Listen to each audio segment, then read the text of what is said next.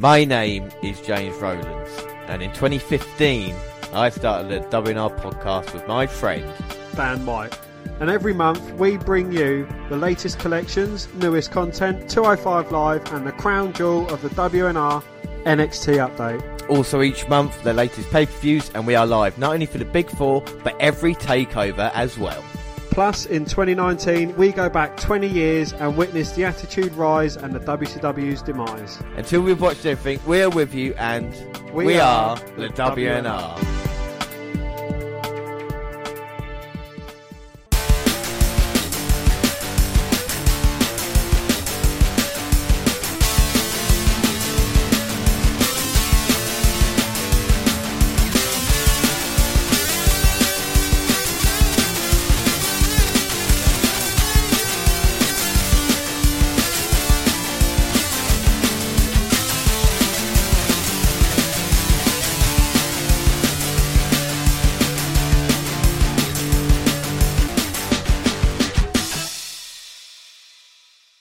Yes, hello, I am James Rowlands, and as always I'm joined by Dan White. And today it's the WNR203, it's WWE versus WCW Part 1. But before we do anything, let's start with the alternate intro. Sister, sister, talk about a two-way twister, shaking up the family tree with sibling synchronicity. Sister, sister, never knew how much I missed you. Now that everybody knows, I ain't ever going to let you go. Oh, oh, oh, oh, oh. And that is, of course, from Sister, Sister, which finished in 1999, but now the intro. WCW and WWF both locked in a ratings war and traded the number one spot. Heading into 99, both companies set the stage on Nitro. It was going to be Nash versus Goldberg, while Raw would have a surprise lined up in Mankind versus The Rock. With both world titles on the line, in the main event only one would end with a finger poke of doom and change wrestling for the worse.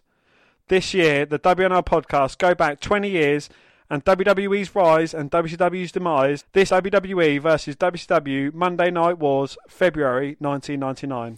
And we start off in WCW, and when we had last left it, Ric Flair taking control of WCW. Hollywood Hogan was a world champion again, and Goldberg was being treated like a complete jabroni. Conan had been kicked out of the Wolfpack, and Jericho, Benoit and the Giant, and more, were getting frustrated by the position on the card. How could WCW rectify the decline? Well, let's find out. Episode 177.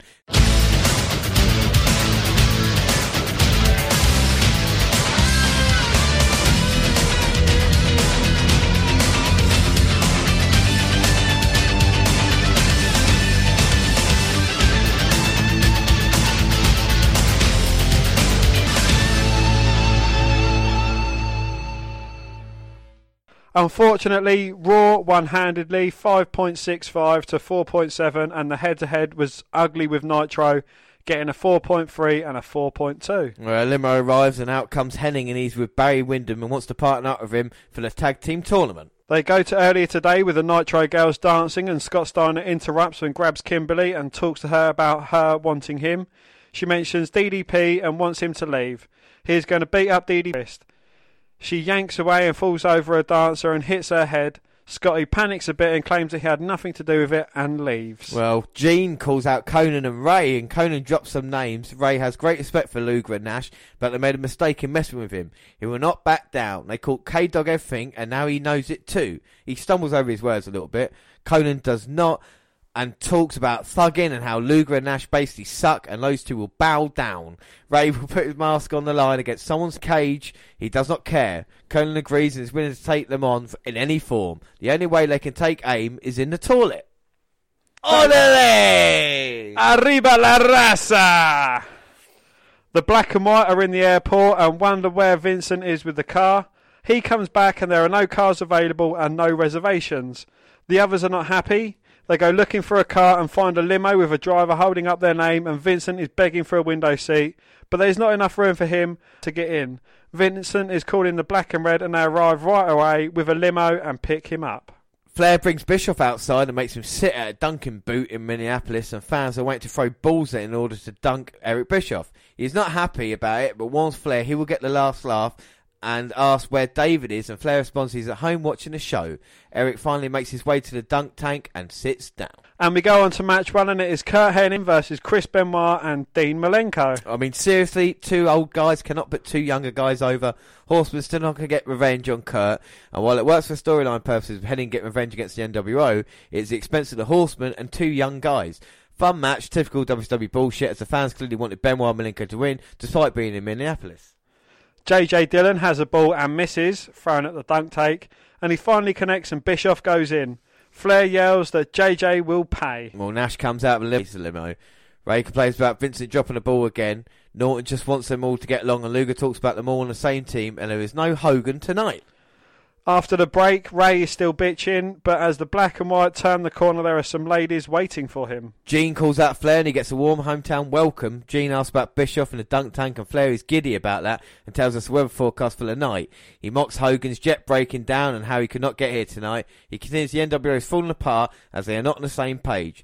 WCW falling by the wayside. He knows Hogan is not here, but listening because on the 21st he better be ready. He's not getting pampered or all up, but rather he's out to prove he is a great champion. He has made a mockery of the belt. Flair will bring it back and... He has made a mockery of the belt. Flair will bring it back and be a great champion like WCW deserves. He mentions some of the champs and admits he will never look like Hogan, but he will tie him up in knots. He will do or die. And now to Bret Hart. He does not care how many documentaries they make on his lame career. He is the US champ and will face Benoit at the pay-per-view. Yet they just jobbed his ass out. Flair wants Benoit to bring the US title back to the USA. He's Canadian too, by the way.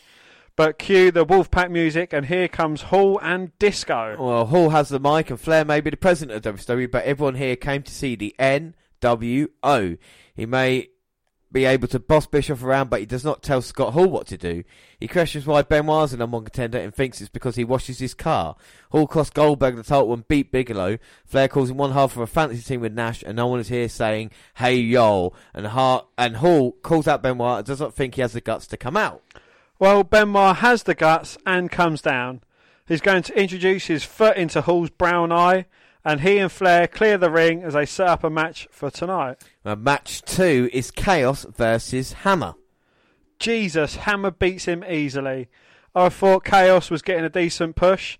Here comes Sandman with a barbed wire wrapped around him, and he has a kendo stick, and he beats both men up.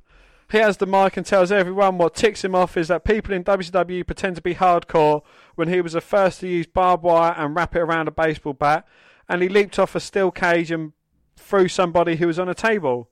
He calls out Bigelow, and he wants to know how it feels to be hunted. Bigelow hunted Hall and not Nash, but oh well, I'm sure he's drunk. Well, it's Angle, and a match 3 is Sandman versus Bam Bam Bigelow. After the break, here comes Bigelow. He's met with a kendo stick and choked with it. Bigelow fights back as Tony warns the audience not to let little ones watch. Great, they've turned to Raw, you dumbass. Bigelow pulls him up and whips him into the corner and sandwiches him there right into a barbed wire. He hits a diamond headbutt and finishes him off with Asbury Park. Fun, but are they doing anything with Sandman? And it's not the greatest of debuts. No, it's really not. Well, back to the dunk tank, and the cameraman is throwing and he misses and finally does not trigger the fall. Liz and Luger do an NWO commercial / promo. And DDP has arrived and he is looking for the NWO and finally finds their dressing room. He wants to know where Steiner is and they mock him. DDP is getting pissed and they all better pray to God that his wife is okay. Steiner enters the room and he promises she slipped. Now he states that DDP may be looking for these and holds up some clothes and some hands pull him back into the room. Nash tells Vincent to tell DDP that he can have a match, but then to slap him in the mouth. Vincent leaves him instructions to Disco.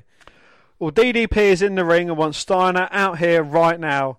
He's under his skin and calls him out again. Disco comes down singing and tells DDP to quit crying and that the NWO has a message for him. And Steiner challenges him at Super Bowl. He then slaps him and DDP looks pissed. No backup, but Disco is scared and then DDP cuts Disco. And Vincent heads back and Buff states he dropped the ball, but Nash disagrees, thinking he's getting...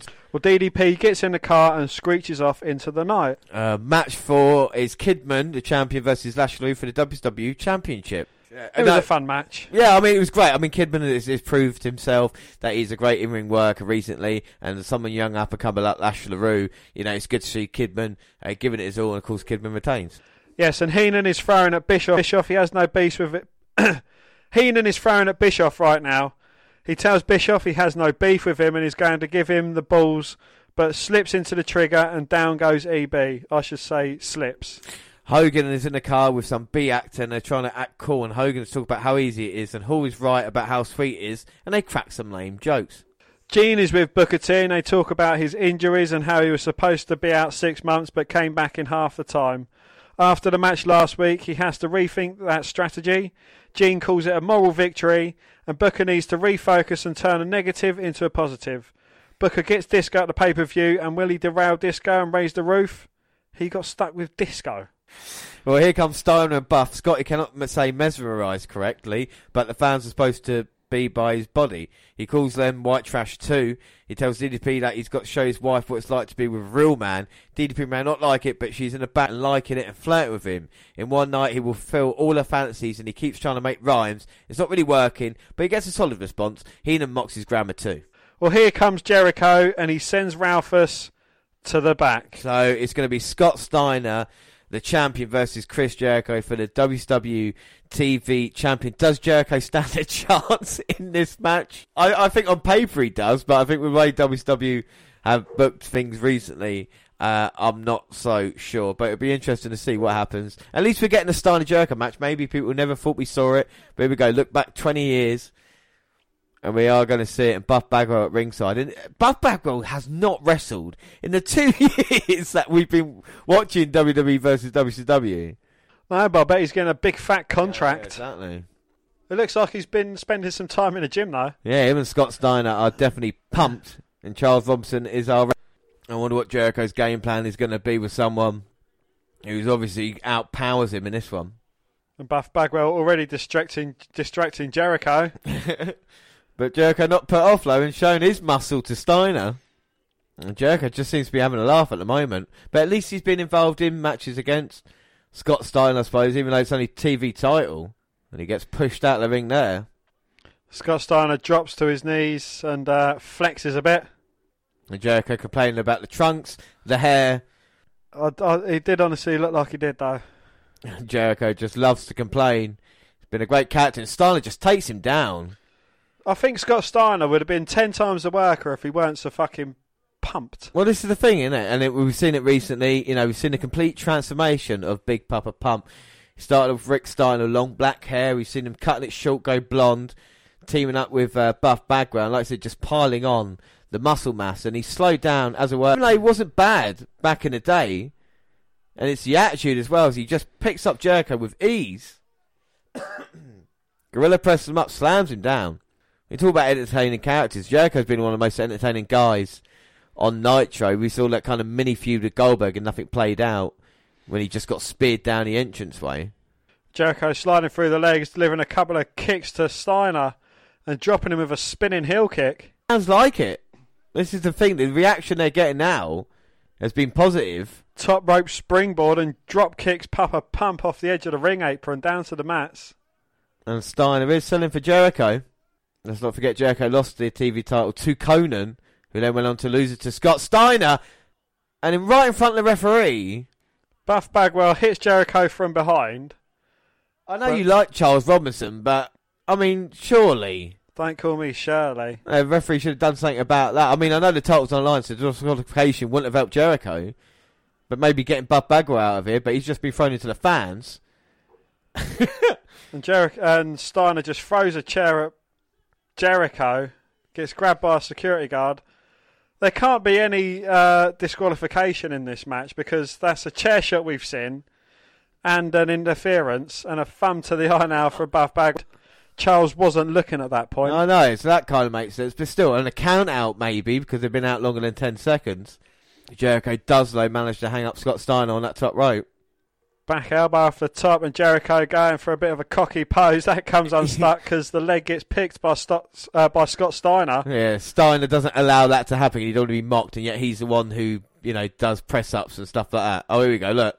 Clothesline and then just an elbow down. Jericho's on his gut. Steiner going to work the arm. I tell you what must have been sold a lot backstage in WCW.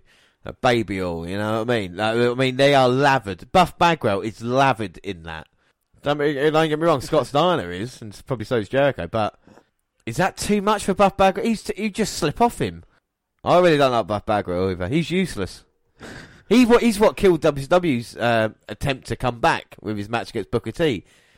And he had his mum call in, Judy Bagwell, saying that he couldn't make it. Well, you used to be quite a fan of Buff Bagwell. Has he slipped down in your estimations then? Yeah, he's a cunt. He really is. He's useless. I don't like it. And also, I got off Scott Steiner a lot. Like, I used to think he's quite a cool character, but now I look at it and I think, what the fuck is it really? He's hanging him up. He was going to be the leader of NWO, but then Hogan came back, which made him look a bit of a dickhead. Yeah. He's got a TV title now, and he's feuding with DDP, so I suppose that is something. But I just don't like Buff. There we go, Jericho. Kicking away at Buff. Yeah, Jericho was in the tree of woe. Buff was going to offer him some ice cream, but Jericho managed to kick him away, kicks him down to the mats, and then he's getting back to work on Scott Steiner. But, I mean, people say at this day and age, it's too planned. I think now this is not planned at all. You know, it doesn't seem like they've been caught by surprise what they're doing to each other. Do you know what I mean? They might have a finish, but they kind of got no other way about it. It's not like a step-by-step. No. This is like, yeah, go out there, have a match. And, yeah, just do your thing. Yeah, exactly, yeah. Scott Steiner beats Jericho, you know, just make you've got this amount of time. Yeah. I think sometimes the promos, you know, you can see that as well. Like when Ultimate Warrior came back and he gave like a half-hour promo, and they're like, oh, wrap up now, wrap up. But Steiner has taken over, even with Jericho making a slight comeback. Now Jericho managing to come out the corner, Irish whip. There's a bit more of a hip attack there from Jericho. He goes for a cover, but only getting a 2 count. 2. This is the thing, you know, they have this match go backstage and go, oh, Jericho can't work properly because he didn't do that right. Yeah, it's Scott Steiner's fault, but because he's higher up in the food chain, you can see how Jericho got frustrated. You know, he's kind of mixing with these guys, but at the moment not being treated as an equal. This is probably the most evenly matched that we've seen him yet. He drop kick Buff Bagwell off the apron. Steiner a millisecond to recover, and he does, and delivers a overhead suplex to Jericho. Now he's going for his cocky pin, but Jericho managing to kick out. Steiner looking for another power lift, but gets caught by Jericho, delivers a jawbreaker. Oh! Lion salt. Well, about 3/4 across the ring away. Jericho managed to hit it, but Scott Steiner managed to kick out. Oh my God, Irish whip by Jericho, but a Steiner line. And that rocks Jericho. Now he's got Jericho in a pump handle. Slams him down. Irish whip to Jericho. Jericho leaping over Scott Steiner though. And the old kick to the face. And now Jericho saying no, he's had enough. He's going to leave. No, he's had enough. And here comes Saturn in a skirt. Of course, he lost to Jericho. James, that is a dress. It's like, here comes Saturn in a dress. I know you corrected me. You are wearing a dress right now. And Saturn lost to Jericho to have to wear a dress, but now seems to like it. And Saturn rocks Jericho. And the referee can see this. So back into the ring. I think it suits Saturn, and a suplex by Steiner. And he's calling for the end now. Steiner recliner. And Jericho taps out. Well, he had no choice in the end. Scott Steiner wins. Buff Bagwell celebrates like a moron. Dan, what are your thoughts on that match? Stupid. You cannot be surprised one bit why Jericho wanted to leave, why WCW folded if they're giving you shit like this. Well, this is the thing, isn't it? Is that, like, you know, Jericho didn't look too bad on paper against Steiner. It took outside interference. You know, Buff Bagwell was involved. Jericho it was even in that way. But like you said, it's always kind of the NWO and those type of guys going over. And we've seen it already on the card, you know, Benoit and Malenko losing, now Jericho. So we'll see what happens next. Well, Bret was on Mad TV, and he beats up a dude with a chair and shoves another guy away. Bret is going off on some actor pretending it's a shoot and puts him in the sharpshooter. That's fucking awesome. Well, Liz, Luger and Nash are down, and Lex finds it amusing that Ray and Conan are issuing a challenge to two greatest stars in the sport. Nash is in jokey mode and making voices, and he mocks the two wanting the match. Nash unfurls his hair, and it is quite girlish. As for the stipulation of Ray putting his mask on the line versus the hair, but it will be Liz's hair on the line, and she is nervous, but they will cover her, and she is a bit relieved. Well, the cat is down. Have not seen him in a while. He wants to be called the greatest of all time. He does his thing and starts calling people out. The NWO tells Norton that the cat is calling him out and to convince him to come out. He does, and Cat tells him, and he never calls him out, and he knows that he's a bad man, but so is he. So we go on to match 6, and it is Cat versus Scott Norton. So much for the cat. Norton looked good against the cat. Made the cat look like a chump. Gene calls out Goldberg. He talks about his undefeated streak. Gene does... Now to Bigelow, and Bill is not afraid because he walks the walk. Bigelow calls himself an extremist or the beast from the east, but to Goldberg, he is only one thing. Next! Well, Bischoff is dumped again, and he's shivering and pissed off. Match 7 is Scott Hall versus Chris Benoit. Yeah, I mean, not a bad between the two. Benoit worked on a little bit. Gives him a backbreaker and goes up top, and a flying headbutt connects. Nash then runs down and is crotched, but the traction works, and Benoit is now with a super Razor's Edge, and it is over. Outsider's Edge. Outsider's Edge, and it is another super Outsider's Edge, and it is over. Another solid match and another stupid finisher. Hogan and his B-friend are giggling in limo again and making Rocky jokes. I'm not sure if this was filmed earlier because it's light out in Charlotte. David Flair arrives and they make fun of how skinny he is. Hogan gets out and they want the camera shut off, and Flair with Malenko was watching on the monitor and it went dark. Shouldn't it be pitch black in Charlotte? Oh well. So that was the episode. Dan, what are your thoughts on that fantastic episode of WCW Monday Nitro? Absolutely fucking moronic. Just think, this is only a couple of months after it was actually quite good, so this is what's surprising. But we move on to episode 178, February 8th. And a rating for WCW Nitro, unopposed due to Westminster Dog Club preemption of Raw. Hour 1 was 5.2. Hour 2 was 6.0. Hour 3 was 5.9. So overall rating 5.7. But what we really want to know is, how did the Westminster Dog Club get on, Dan? Well, head-to-head with WCW, WCW was 5.9 and the WDC was 5.3. Oh, so the Westminster Dog Club just missed out there, but it'll be interesting competition. So we start this episode, attendance 15,378, and of course, commentators Tony Schiavone, Larry Zbyszko, Bobby Heenan and Mike Tenay. We've got 2 shows before Super Brawl, and some cracks are starting to show in WCW. Some of the booking is getting more and more questionable, and the matches aren't as sharp as they've been in the past. The tag team tournament is starting to take shape, though, so at least there's something interesting going on. Well, at least in theory. So let's get to it. Well, we open with a clip from the end of last week's show with Chuck Zito and Hogan stalking David Flair. It turned out they didn't want to do anything.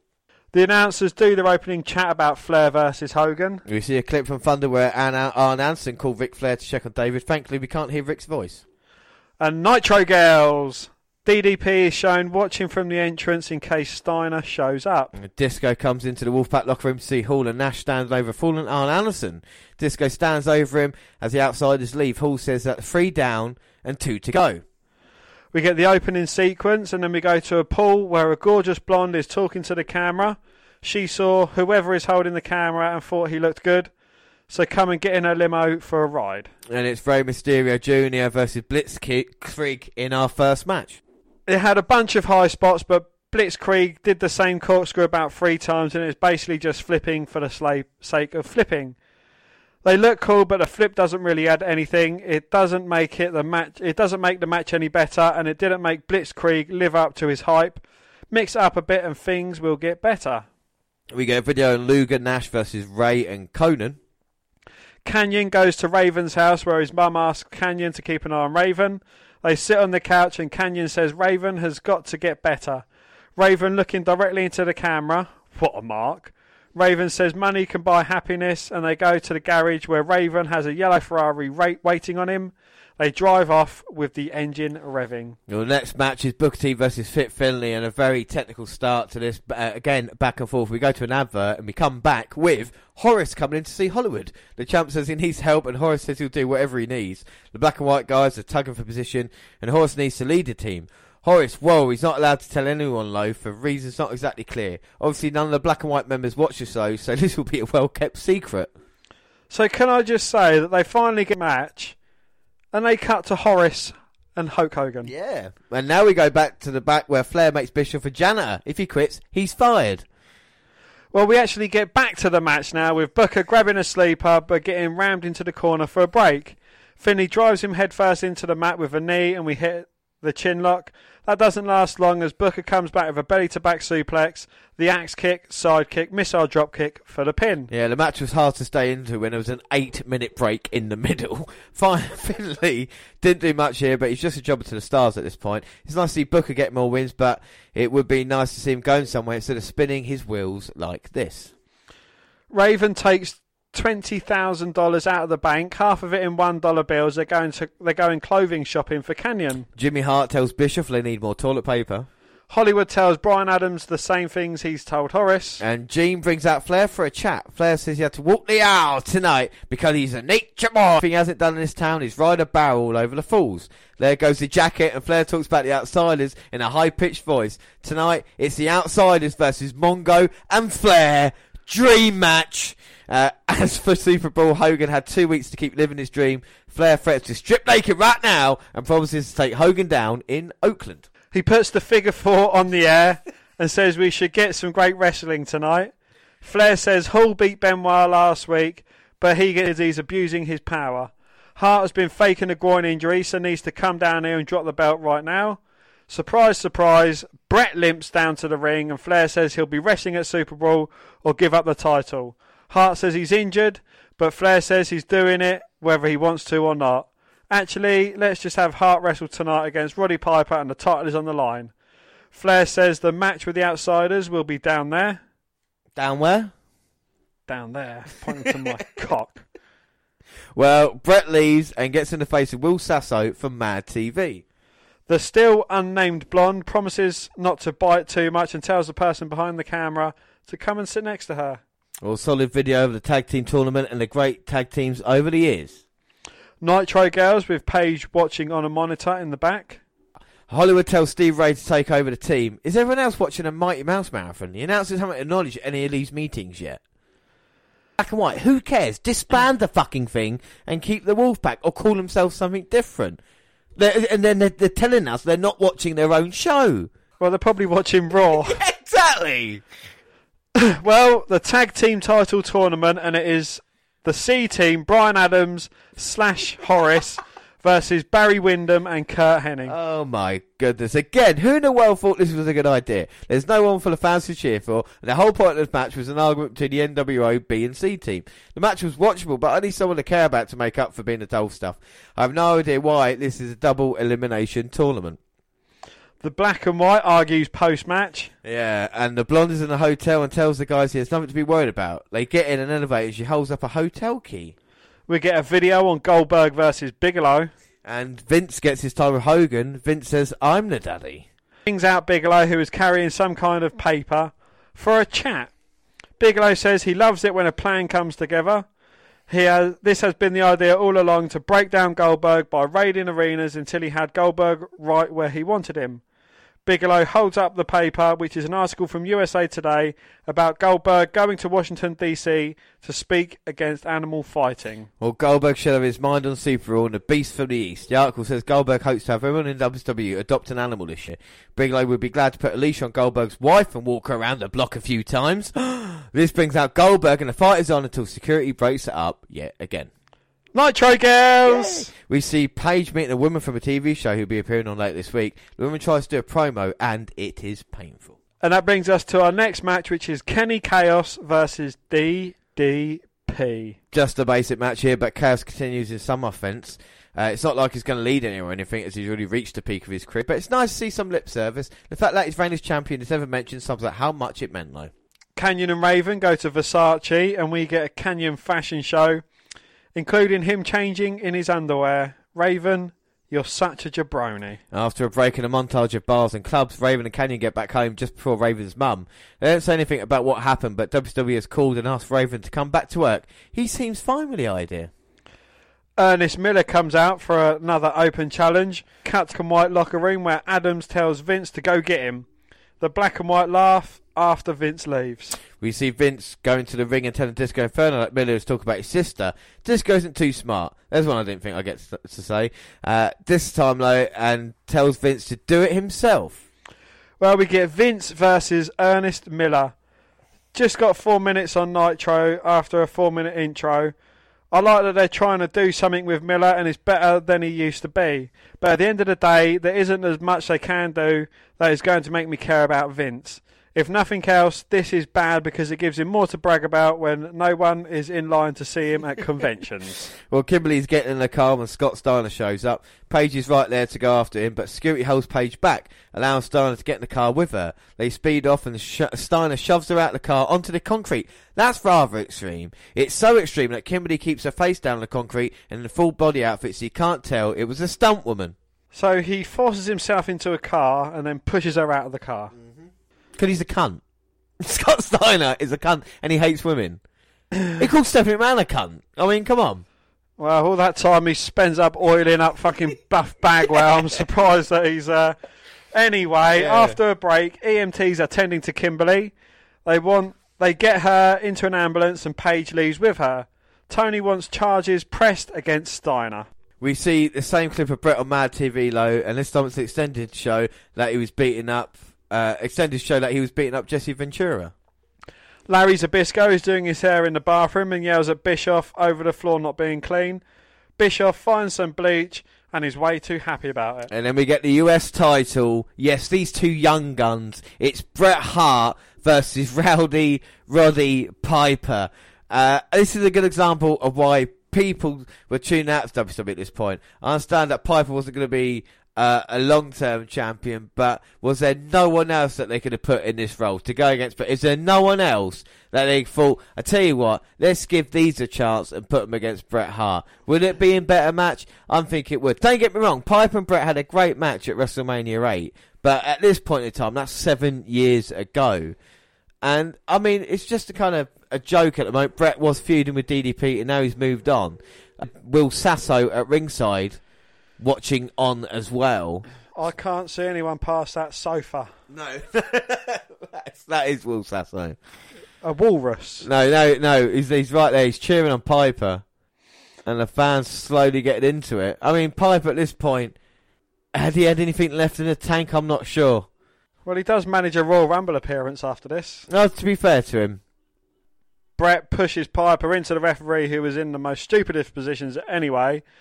Both men double clothesline each other down, and Will Sasso's trying to eventually block everyone in the arena's view of the match. Oh, and Piper sits up, and he might be looking for victory here. And Bret's got something, I think, in his hand. Might be some nuts. And a roll up. Ref can't see it because he's been knocked out. Bret kicks out. Ah. Well, that might be the free count. Now, Bret, shot to Piper's face. And now Will Sasso trying to wake up the referee for some reason. Well, this doesn't help. Wake the referee up to tell him that Bret's using knucks. Which would then get Piper disqualified anyway, so... That would get Bret disqualified, so he still wouldn't win the title, but... we get a tug of war. Oh, and Piper now rolling up Bret! 1, 2, 3. Oh! And we've got a new United States champion. Piper wins, assisted by Will Sasso. I mean, Dan, what are your thoughts in this moment for this young up-and-coming superstar here on Nitro? Absolutely fucking ridiculous. I mean, it had to be Piper. Who shows up and wins a title that so many other people can benefit from holding? It's 1999, and I can't imagine many people see Piper with a belt. But then again, we don't want to risk pushing someone new, do we? That would be crazy, wouldn't it? Absolutely fucking stupid. Yeah, but Roddy Piper is your new United States champion. I can't believe it. I mean, at least 10 years later, we'll see Bret Hart beating The Miz for said title. So, you know. Yeah, and then 10 years after that, we see R-Truth beating not only Shinsuke Nakamura, who had a fucking amazing run in NXT, but Rusev, who is over as hell. So, you know. Oh, well. US title, eh? Yeah, well, the Outsiders come out for their catchphrases and we go to a commercial. The blonde brings the cameraman into a hotel room and has him sit down on the bed while she goes to do something. She's going for a shit, isn't she? Exactly. Well, it's the Outsiders versus Ric Flair and Steve Mongo McMichael in our... Well, disappointingly, this was Mongo's final match. And I'd like to thank him for all the service he's done to WCW. Yes, it's his last match. We've suffered Mongo. He is gone now. Oh my God. That guy dragged down a match between the three guys that shouldn't have had the stuff dragged out of them like that. The fans did not care about him when he was in there, and after 2.5 years, there's no excuse for him to at all. So it's Mongo's last match, and he's looking for a tag. Oh my God, wait a minute. Here comes Hogan, and he's got some waste in that bucket. He's looking to slop someone, is he? Oh my God, who's Hogan going to slop? He's got Flair. Disco's got Flair. Oh, Flair got out of it. Mongo's there. Hey! That's the bleach that Eric Bischoff put into the bucket. Oh my God, and right in Mongo's eyes, he's been bleached. And he might be blinded. Flair going in there with the outsiders. Goading Flair into the ring, and we're not quite sure who's on what team because they're all wearing red. Yeah, I know. All look like the same. All look like Wolfpack, and I think the referee now has finally called for it. And John of them saying, "Come on, you're not even a legal guy." And it's Hogan in there, and the NWI have been dominating recently. And Hogan's just about to belt Flair. Oh no, the outsiders get low blowed. But Disco's back in. And Disco, oh! He gets low blowed as well. Down comes Goldberg. Oh, where's Goldberg been? He's going to try and help now. Spear Flair, I dare you, turn heel. No, it's Disco. I don't know if he knows he's in trouble. Oh! Well, he certainly feels he's in trouble. Out comes Bam Bam Bigelow, and all hell is breaking loose. He's still going after Goldberg. Oh my God, it's Bam Bam and Goldberg fighting. These two men will fight at Super Brawl. We know it'll be Flair and Hogan. Looks like Mongo's just been blinded and the outsiders are walking away now. Goldberg and Flair, the last two in the ring. But where has Goldberg been these past few weeks? You can feel things starting to change on the show. Between the car thing with Steiner and the bleach in Mongo's eyes, things are getting a bit more sinister at this time. The blonde had an interesting idea. There's a mystery about who sent her and who she's talking to, but we'll get to that later. The wrestling on this show was absolutely fucking terrible. There are a few bright spots like Ray's match, but the rest of the show felt like it was there for the stories and the matches were bridging the gaps. That can work when the stories are good, but that's not the case here for most part, especially when the matches are this dull. Not a good show, but Super Brawl is looking like a chance for some serious revenge. Yeah, so we're still looking forward to that. Of course, we'll bring that to you on part two of the episode, but we've still got another Nitro left. It's episode 179, February 15th, and we are in the Entertainment Hall, Tampa, Florida. Your commentators are Tony Schiavone, Mike Tenay, Bobby Heenan and Larry Zbyszko. And Nitro got pasted like a red-headed stepchild, 5.9 to 3.9. 2 days prior is when Nash claims he took over as head booker. I wouldn't admit to that, Nash, if I was you, mate. It's the last Nitro before Super Brawl and things are starting to get a bit more insane.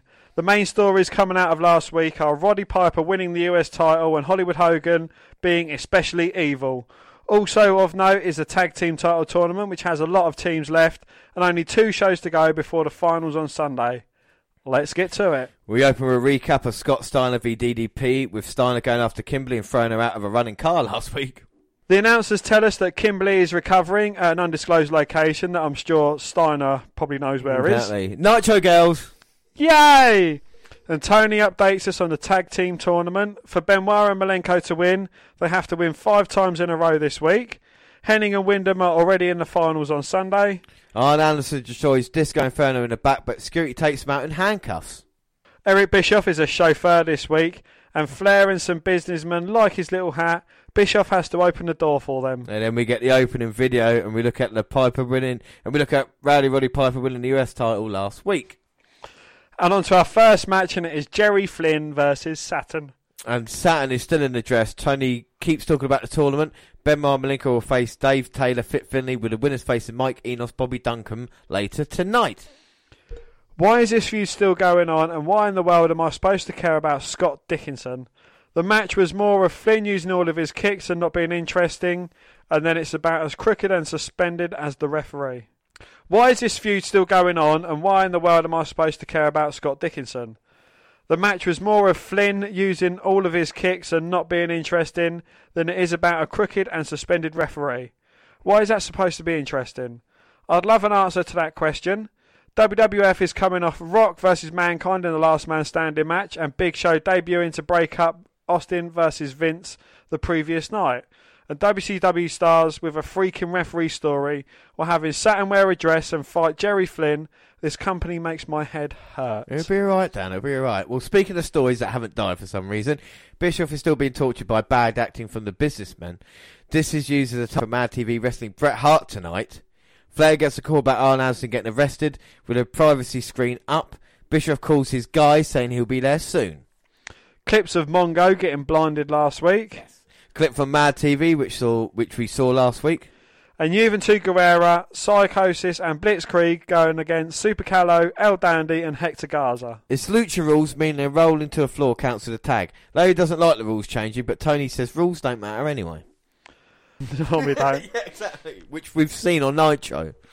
Well, this match ran nearly 20 minutes and might as well have been a 1970s six-man tag for the first 15 or so minutes.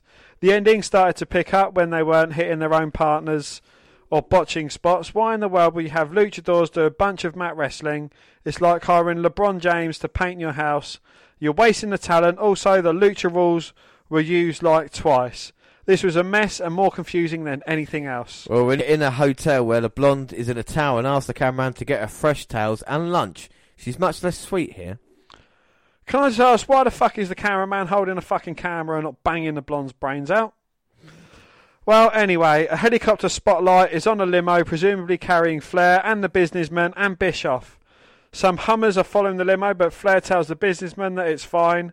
The limo pulls over and two men in black clothes and ski masks. One is tall with long perfect hair sticking out of the back, meaning it's probably Nash, carrying a pipe come up to the door. Another guy, clearly Hogan, tells the businessman to get out. Flair hits Hogan but backs off from Nash with the pipe. Well, the spotlight is on him as the Hummers circle around. Hogan gets back up and nails Flair's 5 other guys, all in black, get out and beat up Flair. Hogan whips Flair with the NWO weightlifting belt, and some of the other guys hold him. They all put their fists together, and Hogan says Flair isn't making it to Super Brawl. One of the guys takes off his mask to reveal Buff Bagwell. Nash holds Flair so Hogan can hammer away as Stevie Ray and Vincent have taken off their masks too. The beating just keeps going and Hogan has hurt his hand. Everyone gets in a shot and Nash puts on Flair's tie. More whipping ensues and Hogan says Flair isn't making it to Super Brawl. Flair is left laying after this went on for over 10 minutes. My fucking God. Well, we get Nitro Girls. The announcers make no mention of what we just saw, which is the rule of thumb anymore with these segments. The same video on a tag team tournament. This includes talking about teams that have already been eliminated. The Super Bowl graphic at the end also says that the show is tomorrow, February the 21st.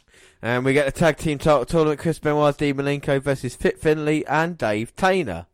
The winners will face Mike Enos and Scotty Riggs tonight, and the losers are eliminated. Yes, Scotty Riggs, as the tournament has been changed again. Assuming the winners of that face Adams, Horace and Thunder, Van Hammer and Kaz Hayashi have been eliminated with just one loss. This felt a step off the whole way, though. It didn't help that the winners were pretty obvious, given that Wyndham and Hennig are waiting in the finals already. The match was long again, but these guys are more capable of filling in a match that long. Still not great, but this show has been off all night. We get a Goldberg video. We see Kimberly being thrown out of a car again last week. Back from the break with the Nitro Girls, standing at the announcer's desk to talk all serious about what happened to Kimberly. Heenan said, "Are they going to dance?" Priorities, Heenan. We recap Bret losing the US title last week thanks to Will Sasso. This sets up the following. Yes, it's Bret Hart versus Will Sasso. This is due to Hart breaking character when filming Mad TV and attacking Sasso. I've seen the clip a few times and I thought that was a joke. Thankfully, Tony told me that the real idea was supposed to be because it was really badly. Sasso from Mad TV, mind you, is overweight and comes out with another cast member named Deborah Wilson. Bret destroys Sasso to start and gets a chair to sit down in the middle of the ring. Sasso gets beaten up on the floor, but Wilson takes a chair from Hart and turns on Sasso by hitting him with the chair. Back in, and the sharpshooter ends it. What the fuck am I even watching anymore? What purpose did this serve? Better question. How does this make me want to buy Super Brawl? You know? This is Bret Hart beating up a fat guy with help from an actress I don't watch Mad TV. I don't remember it. And it being a big deal at this point. But did it ever want this kind of time on a wrestling show?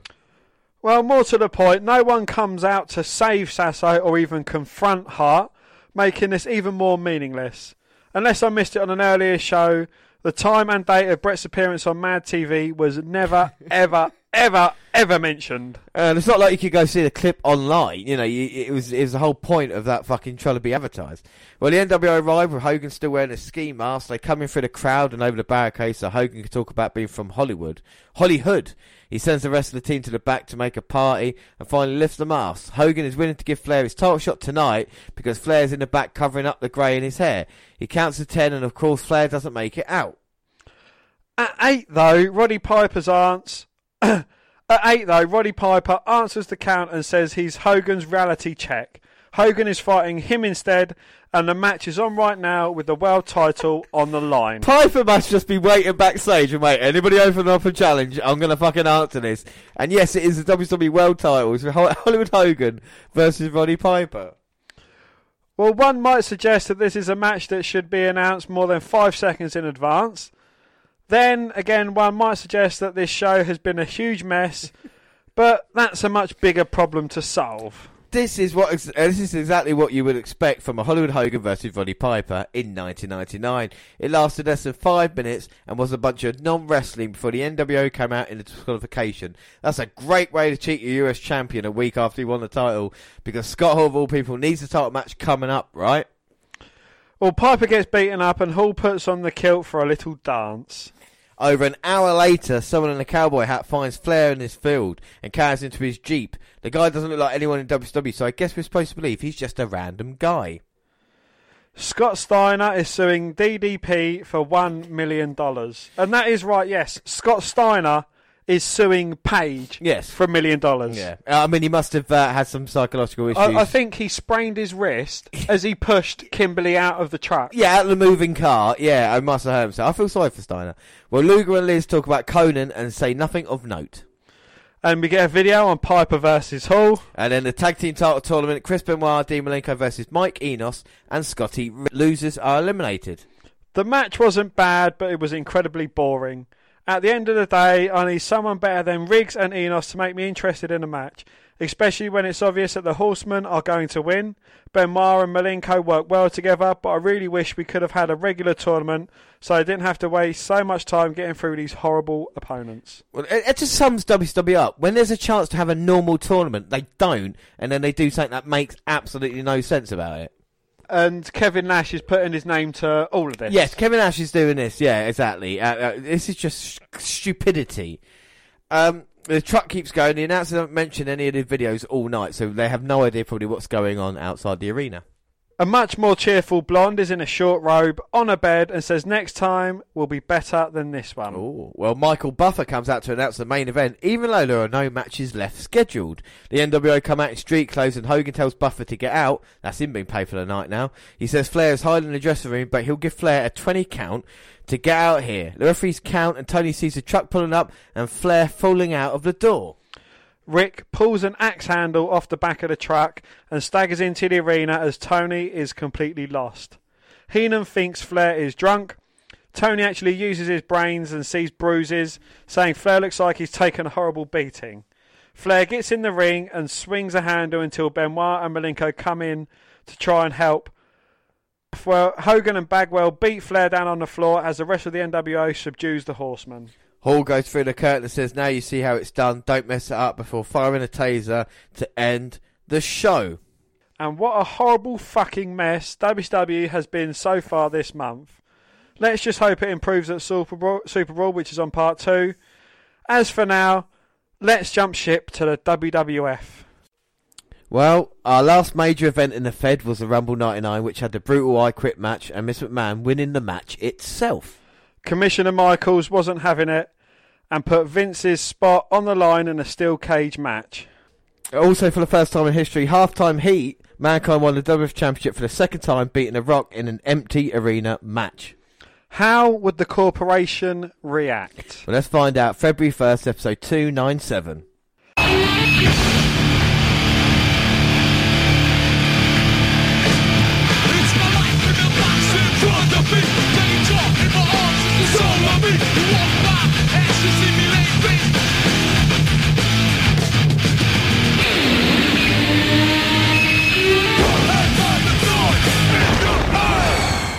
Well, we get footage of Mankind defeating The Rock for the WWF title during halftime heat.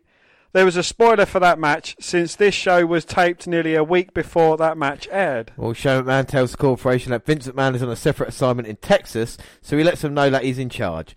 Test, Ken Shamrock and the Big Boss Man have no idea where Kane is. Michael Cole and Jerry the King Lawler are in the booth, and they are taped from Tucson, Arizona. Well, Shane McMahon walks out of the corporation but tells them to head to the locker room. Shane says that Vince has gone to Texas to try and provoke Steve Austin into a physical confrontation so that he can avoid Austin's contract. As Shane discusses tonight's card, a steel cage is lowered around him as the Generation X and Shane fight the corporation backstage. X-Pac leaps into the ring and tears Shane apart until Chyna, wearing corporate white instead of usual black gear, gives him a low blow. Well, Cole lets us know that the WWF's Super Bowl commercial was the most controversial ad ever aired during the big game. Cole has used that word about 6 times in the span of 10 minutes in the show so far. Well, Vince is shown in Victoria, Texas at a bar with the Stooges, who are decked out in Texas cowboy hats and stereotypical rancher attire. He lets them know that they look ridiculous. Vince inquires to Toots and then runs the bar whether she has seen Steve Austin, but she reckons not and pulls out a stick, warning Vince and his friends to leave the bar. And the opening contest, Val Venus defeats Badass Billy Gunn by disqualification when Ken Shamrock interferes at 4 minutes and 52 seconds. Yeah, IC champ Ken Shamrock's doing commentary for this bout, which is really a mistake because talking is not Shamrock's strong suit. They need him out there to sell the silly storyline with his sister, but he just proceeds to yell a lot about how he's so mad about his sister being disrespected, but he promised her that he would not attack Venus. This match was set up by last week's show where Venus attacked Gunn after mistakenly believing he beat him down after his match with Test. Everett just goes through the motions for the inevitable Shamrock interference with a chair shot, but once again we get a misinterpretation of the action as Gunn ends up with a chair and Venus thinks Gunn's hit him, so he lays out Gunn with a chair before leaving. Mankind buys Max Mini, who has no mark, $587. And didn't the 13th Amendment ban this type of behaviour? I think it did. The Rock calls Vince McMahon and complains about Mankind stealing his bounty, which would have paid for 5 new shirts. He tells Vince that he's just going to have to take matters into his own hands. Kevin Kelly interviews Deborah, which is interrupted by Mark Henry. Henry tries to put the moves on Deborah, but he is attacked by Jeff Jarrett, that's JEFFJARRETT, and Owen Hart before WWF officials intervene. Mankind gives financial advice to Kurgan and then gives him a wad of cash, which is to invest. PMS tells D'Lo Brown that he needs to teach a pig another lesson. Brown objects and says that he has done enough to make up for the miscarriage. However, Jacqueline says that D'Lo has much more to do. And the Big Boss Man defeated D'Lo Brown with PMS after a Boss Man slam at 2:45.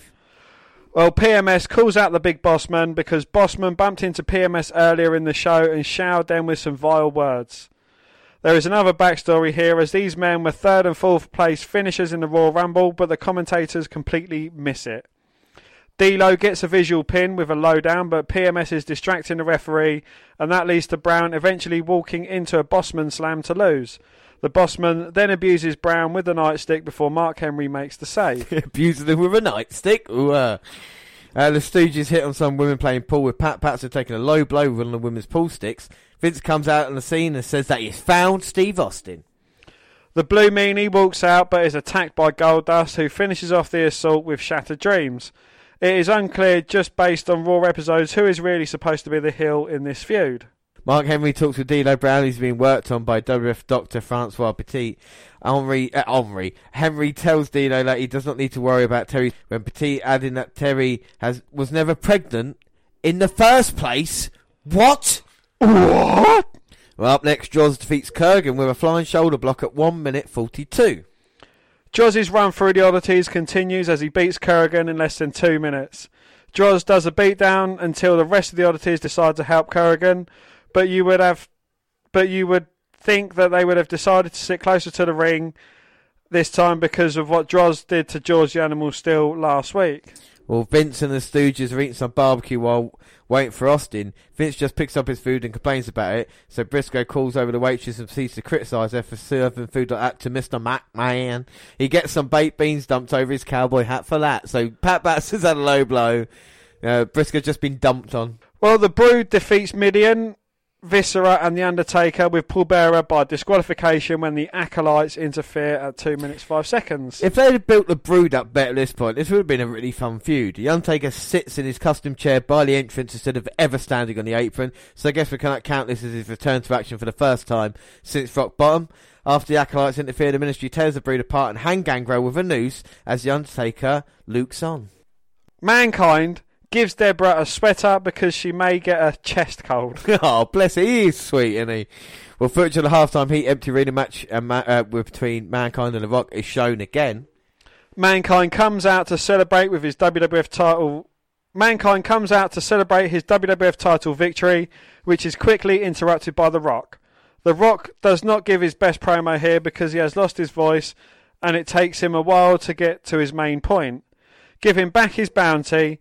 Mankind says that the bounty is down to 72,000 and he's not going to give it back even though he promised he would if The Rock gave him the halftime heat match. Mankind does say that he would give Rock a rematch, so The Rock proposes a last man standing match, the first in WWF history at St Valentine's Day Massacre, and Mankind accepts. So the first ever last man standing match. You just think how many last man standing matches we've had, since then. In the next 20 years, it's become a staple of the kind of the WWE calendar. And let's not forget the $100,000 that Mankind had was Vince McMahon had said at the Royal Rumble, if anybody can eliminate Austin, there would be $100,000 in it. Of course, The Rock kind of did help McMahon eliminate Austin. He was awarded it, and that's what Mankind stolen. And Mankind kind of being the Robin Hood, giving it to the people, like I said, giving it to Deborah because she might get a chest cold, and others, and giving out advice. But at San Valentine, it should be a great match. First ever last man standing match. Well, Vince and the Stooges are at a pawn shop where they have supposedly trapped Austin. Vince walks up behind a bald man in an Austin shirt and tries to provoke him. But the man, who is not Austin, pops up with a shotgun. Vince does find out that Austin is at a bar close by, though. And a hardcore tag team match, the Acolytes defeat Road Dogg and Al Snow when Bradshaw pins the Road Dogg after a spike powerbomb through a table at 6 minutes 40. Cool. Well, with all these hardcore tag team matches recently, I cannot help but wonder if the WWF are thinking of creating another division in early '99. That seems unlikely, though, based on the defiances in the roster. Like last week, we had a ton of garbage brawling, but this has more diversity, assisted by some stiff Acolyte spots such as Farouk spearing Snow through a door, Viscera takes out Snow backstage when the fighting gets paired off, and Road Dogg cannot fight two Acolytes, producing the finish. Well, after the match, 3 Druids come to the ring and beat down Road Dogg. The Druids then stand facing the entrance and they unmask and reveal the Brood. This was silly booking as there was more mileage out of the Brood Ministry feud rather than combining both groups. But Vince Russo, your Twitter follower, and also the Brood are now part of the Ministry of Darkness. Well, backstage, Road Dogg is shown arguing with Al Snow about losing the last match. He then beats up Snow with a chair when Snow tries to walk away. In any other world, that would constitute as a heel turn. Vince McMahon and the Stooges finally find Austin. McMahon tries to provoke him by reminding him of his Rumble loss and constantly turning around his chair. When Austin says he will wait for St. Valentine's Day Massacre, McMahon unleashes a barrage of curses, but Austin still refuses to engage. He chooses to leave the bar instead and leave McMahon at the Stooges at the mercy of other patrons because McMahon has insulted everyone and said these people like this and them, and Austin's walked away. Dan, what did you think of the little skit? I thought it was quite entertaining. Yeah, it's Austin. Fuck knows how he's managed to give himself some self-control. I think he might be drinking a lot. Yeah. But, the Stooges, they look quite homely in their Brokeback Mountain style cowboy get up. And it's something different as well. It's not the kind of same in ring. It's outside. Austin's in Texas at the moment. We talk about the way you use Austin. Kind of use your stars, and Austin is there. McMahon. It's only like kind of a couple of minutes skits. You wait to see Austin. You finally see him and he uses intelligence. Why is he able not to hit McMahon after all the hatred? Because he knows that if he gets McMahon in a steel cage all on his own at St. Valentine's Day Massacre, and if he beats McMahon, he gets his shot at WrestleMania 15 as well. It's fantastic storyline telling on the WWE's part. And we go on to a steel cage match, Triple H versus Cat. We see in the early going Triple H coming out and trying to get one up and Kane, but Kane's just so dominant and just been beating Triple H down. One little cool spot earlier, wasn't it? He took down Triple H and then he did the fireworks, the pyro in each of the corners around the steel cage. But it looks like now Triple H is managing to fight out, but he's had a lot taken out of him, and to step into a steel cage with Kane, it takes a lot of courage. Not just Kane, but Kane! It's Kane! And of course Triple H got bad blood. He looks to escape now. China turned her back on DX and sided with Kane. And Triple H can't get out. Oh, he tried crawling out the door, but Kane just grabs his leg, drags him back in again, and now it's Kane with the upper hand as he drops the elbow between the legs of Triple H. But already it's better than anything we've seen in WCW, a steel cage match. A young up-and-comer, Triple H, of course, been Intercontinental Champion, leader of DX, going against the Corporation's Monster. Young up-and-comer Kane as well. Yeah, exactly. He's only been around a year and a bit now as he comes off the top rope, taking out Triple H. I mean, the Corporation did say earlier they couldn't find Kane, but obviously now he's in action as he sits up. After taking Triple H out off the top of the turnbuckle.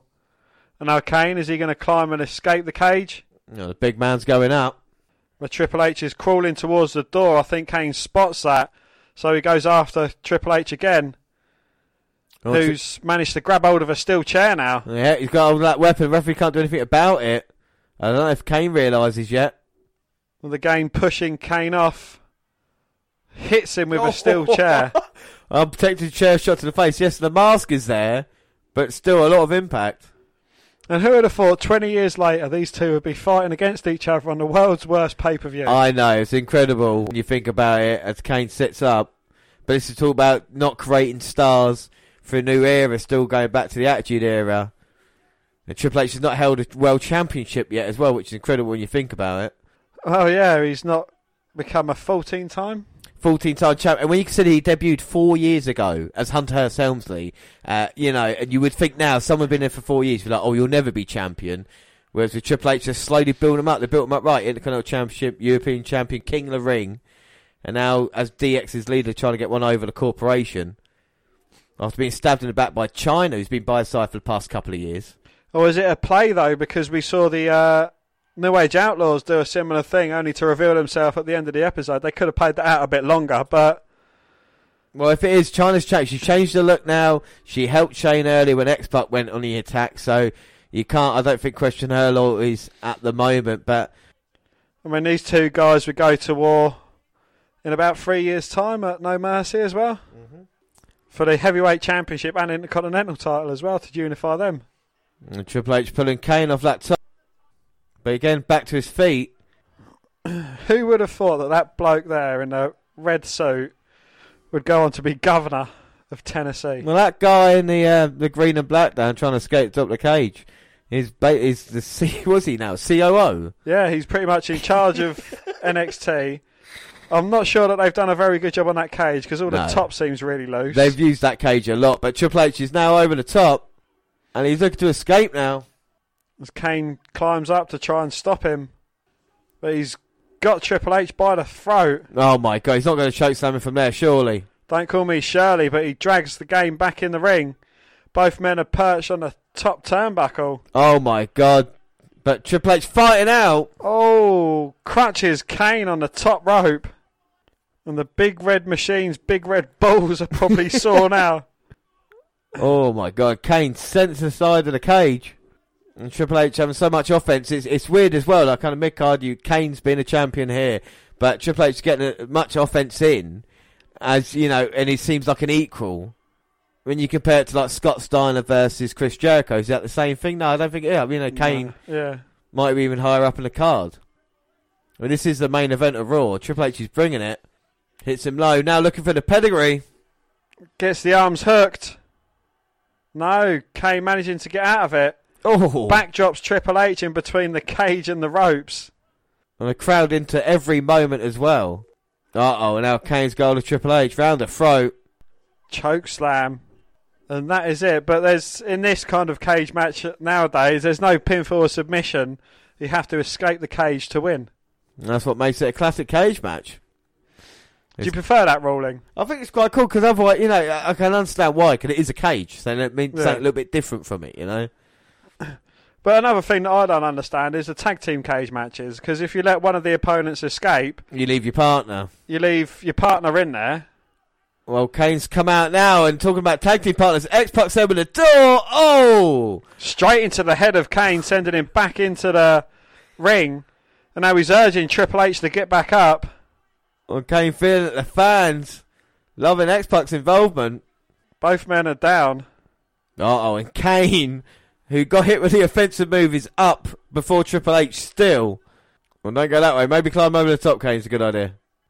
And Kane's a little bit woozy, but he's climbing up, but so is X-Pac. Well, X-Pac's a lot more agile than the big red machine. He goes to meet Kane, kicks him in the head. And now Kane fighting. And I mean, there must be at least 12 foot in the air. At least 15, 20 foot in the air in a very precarious position as Triple H climbs up in the opposite corner. Very wise from the cerebral assassin. And X-Pac with punches to Kane's face. And Triple H looking to escape, but oh my God. Chyna comes out, pushes Earl Hebner away, goes after Triple H. Oh no, she's got hold of Triple H. He can't escape. Oh! Well, the game kicks off Chyna. Manages to escape. And he's going over the top. Kane's been stopped by X-Pac. And Triple H falls to the floor and he wins. He gets a victory over Kane. Oh, and Chyna frustrated. We asked if she was, what side she was on. And with that, looks like she was definitely held out the corporation. My God, Chyna looks massive at this moment. She looks stacked. She bloody hell. Anyway, and Triple H beats Kane as well, you know? What did you think of the match? I thought it was a very good match, very entertaining match. You kind of see the stories coming in. It's normally the corporation getting one up. Hang on, Chyna's got something. Oh my God, yeah, so what do you think of the match? It was a very entertaining match, yeah, you know, it's something different to what we've been seeing on WCW. And it is entertaining. You got two young upstarts as opposed to two old has-beens going off in matches and getting over. Yeah, I mean, without a shadow of doubt. I think it's a really well told story. A really exciting cage match fell. Both, you know, the crowd really into it. And after the match, Chyna tells Kane his arm's really torn up by the cage. Really, really bad, actually. Yeah. And you see, talk about how bad, you know, the cage wasn't well built. It was coming apart as well. So, you know, problems there. But he said DX can't gloat because they will not be doing so at St. Valentine's Day Massacre. So we're going to get a tag team match then. It's going to be X-Pac and Triple H versus Chyna and Kane. And then she finishes it off with...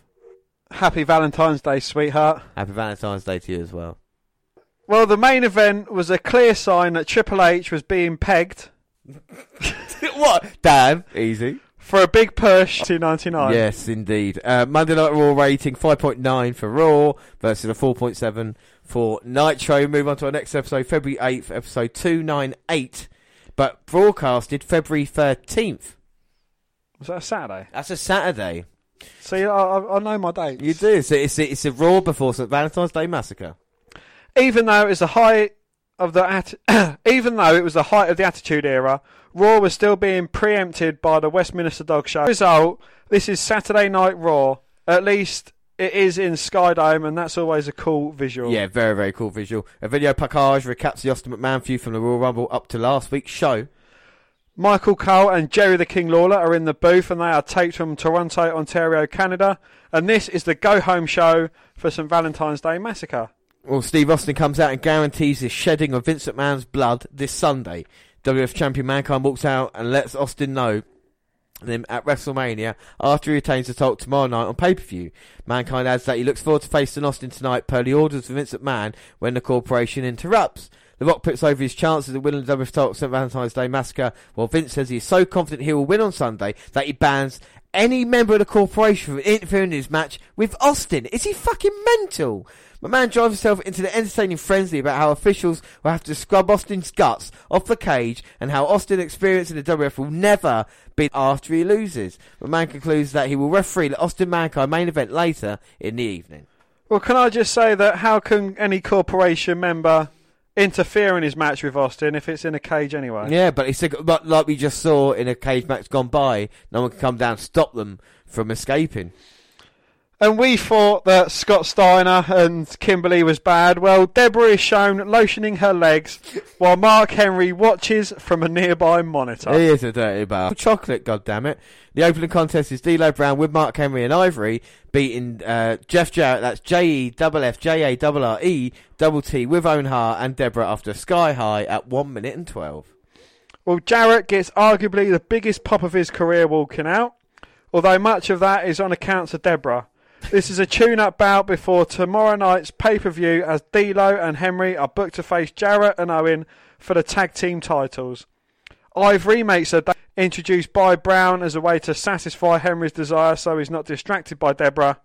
There's not too much to this one, with Jarrett trapping Brown in a figure four until Ivory distracts him and enables Brown to hit the Sky High to go over. We get a customary catfight between Ivory and Deborah at the end of the match. Well, footage is shown from earlier in the day when Val Venus and Ryan Shamrock were hanging out in one of the Sky Dome suites. Was he hanging out? He's hanging out the back of her, yeah, you're right. A video package recap Rock Val Venus feud. Kevin Kelly interviews Val Venus and Ryan Shamrock. Before that goes anywhere low, Ken Shamrock hits the ring and tears Venus apart as Ryan does a terrible acting job. She does better jobs. Venus and Ryan escape as Ken tears apart officials like it's SummerSlam 1997 all over again. After the commercial break, Venus tells Ryan that he's going to end the issue with Ken Shamrock tonight. Well, a non-title match, Gilbert, WWF Light Heavyweight Champion, beats Goldust with a schoolboy. That's the pin for 1 minute 34. Well, at least he's not getting jobbed out like he is on WCW. Yeah. Well, the old Goldust attendant makes a comeback here, delivering some blue flowers to Goldust, courtesy of Blue Dust. Gilbert tries a spear, which hilariously fails when he bounces off Goldust. Goldust hits the curtain call, but a scantily clad Blue Dust appears on the Titantron and distracts, makes Goldust Gilbert's first victim. After the match, Goldust gets revenge on Gilbert with Shattered Dreams, but the lights go out, and when they return, Goldust is covered in blue paint. So is that a blue bath? Yeah, it looks like it's a blue bath, yeah. Earl Hebner tells Kevin Kelly that no WWF official will take part in the Ken Shamrock Val Venus title match this Sunday due to Shamrock's recent actions. If a referee cannot be found, Shamrock will be forced to forfeit the title. Degeneration X comes out for promo time. Triple H runs down Chyna's lack of female anatomy, while X-Pac tells Kane that he's not afraid of him. Road Dogg rips off some of Steve Austin's catchphrase by claiming he's going to stomp a mud hole in Al Snow. Billy Gunn ends the segment saying that since he does not have a match, he will referee Ken Shamrock Val Venus Intercontinental title match. Simple hype work here, but the crowd was digging every single word of it. And the D-Generation X, a really popular faction, have now, all members have got a match or something to do at the pay-per-view, which makes sense and it keeps them going over. I'm a bit interested to think why they didn't have the New Age Outlaws. You know what I mean? Maybe they thought had too many times this tag team and thought maybe single way with Road Dogg and Billy Gunn. Maybe grooming Billy Gunn for single success, but it seemed to do more with Road Dogg recently, haven't they? You know? Yeah, certainly, yeah. Anyway, Shane McMahon is shown talking to Vince McMahon, who is hyped to be refereeing tonight's Steve Austin Mankind match. Well, we are supposed to get the Mankind-Austin match next, and everyone makes their entrances. Vince encourages a lot of violence from both men with low blows, eye gouging and creative use of furniture, but Austin and Mankind see through his ploy and Mankind shoves Socko down McMahon's throat. Austin and Mankind then fight with the Corporation and Clear House, leading McMahon to announce after the commercial break that Austin will run the corporate gauntlet later tonight. Oh, the Godfather with the hose beats Viscera with Mideon via disqualification when Mideon runs in at 1 minute and 22. Well, imagine the most generic rock beat that you can, and this is what Viscera has for his theme. It goes without saying that Viscera does not take the hose, and the Godfather does not even try to offer them. Just think, this match is 4 years in the making, as these two could have faced off in the King of the Ring semi-finals. Some brief action culminates in a Mideon run-in so that Viscera can splash the Godfather a few times and put over the power of the Ministry of Darkness. Well, Val Venus can lock for him until Billy Gunn tries to break it up and gets involved. Eventually, DX and the Corporation have to break up all the fighting. Well, we get a non-title match. X-Pac, who's a European champion, beats Kane with Chyna. via disqualification when China interferes at 2 minutes 56. Well, if you ever needed to get a monster over in this period, all you had to do was book them against X-Pac, since he flew around and made the monster's offense look like $1 million. Kane dominates the bout, but when X-Pac starts to make a comeback, it's cut short via China low blow until Triple H making the save. I could complain about another disqualification finish, but that makes more sense to this match since you don't want either guy eating a pin before the pay-per-view. So it kind of makes sense, doesn't it, you know? Indeed, yes. And paramedics discover the Road Dogg out cold in the locker room with blood coming out of his ear, and we can confirm that it was internal bleeding. Yeah, well, Al Snow warns the Road Dogg that he's coming to win the Intercontinental title in the second match of their 3-match series at St. Valentine's Day Massacre. He issues an open challenge for a hardcore match for anyone tonight. No one answers, so he fights himself, including blowing a fire extinguisher to his face and moonsaulting through a table. Bob Holly comes out to stop this, but Snow starts fighting him, and that begins the process of giving us the Hardcore Holly Bob's best gimmick. Indeed, yes. Well, Kevin Kelly interviews Droz, who wants to know why Kelly called him a punk on Sunday Night Heat. He attacks Kelly before Steve Blackman breaks it up. Pins Steve Blackman after a corporate elbow at 3 minutes 51. For all intents and purposes, The Rock is treated as a face here. Blackman gets in an surprising amount of offense, but he misses a chance at an upset when The Rock avoids a pump kick. This may be the first time The Rock won a match with a corporate elbow as well. So it's the corporate gauntlet match, our main event. Austin is forced to run the gauntlet. And like I said, we're in the Toronto Skydome. So it is quite an impressive setting as well, isn't it? Even though they kind of cut some of we see. It's the first time I feel Raw's kind of done a big arena. We've seen it a lot of Nitro recently, haven't we? But now, you think if Raw's saying, look, not only we better you in the pay-per-views and storylines, but now we can really push it when it comes to Raw. Indeed, yes. I think it's good that we've seen it here. We've got the big screen over there now. Can Austin survive the corporate rumble? He's got to face McMahon. And maybe this is McMahon's plan, that Austin can't make it to St. Valentine's Day Massacre tomorrow night. He's got the entire corporation. This will be a test. This will be in a match as well. Well, Austin has never been one to back down from a challenge, so he comes out. Well, when you hear the glass, it means that's your ass. And the fans in attendance are absolutely loving it. First man in his gauntlet is going to be the world's most dangerous man, Ken Shamrock, and Earl Hebner is really reluctant to get into the ring because of Shamrock's past. Anger issues, yeah, and the problem is, oh wait a minute, we already started. Shamrock's got a match against Val Venus this Sunday, and Austin now working away in the corner with Shamrock, and Shamrock trying to fight out, but Austin reversing it. Irish whip now. Oh, Austin went down low, gets a kick to the head and a clothesline from Shamrock. Can the gauntlet end before it has a chance to start? Well, this is the thing. If anybody could do it, it's Shamrock. He's a great person to put forth. But Austin managing to roll through now. Right hands. McMahon looking on. Mr McMahon. Mr McMahon. And now Shamrock. Irish whip. Spinning back elbow. Doesn't even go for a cover. Now he does. That was quite a fluid motion to go straight into a cover. And Shamrock going after Earl Hebner. And the ref backing off. Well, he only got a 2. 2. And now he's backing Austin up with the kicks in the corner. And Shamrock again. Irish whip. Now it's a calf kick taking Austin down.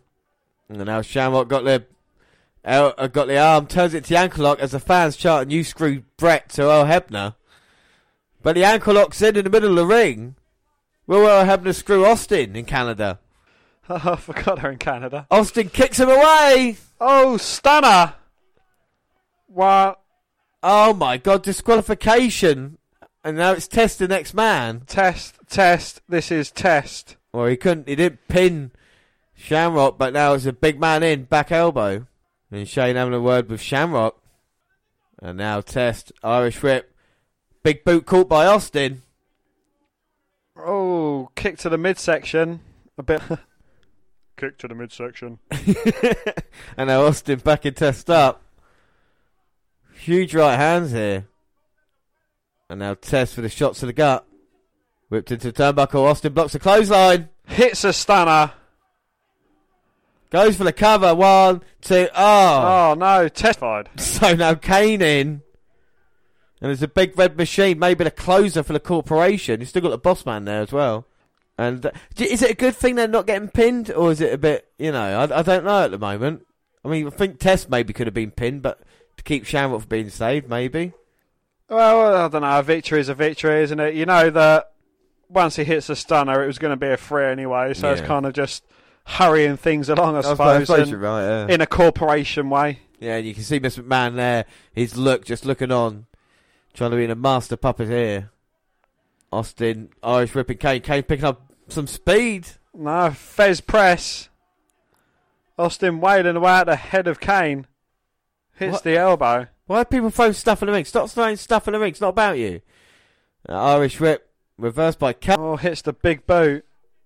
Kane's arm doesn't look that teared up now. No, Kane. Oh my God, Kane looks fine after that steel cage match. He's got Austin round the throat. Hits the choke slam. That's go for the cover. 1, 2.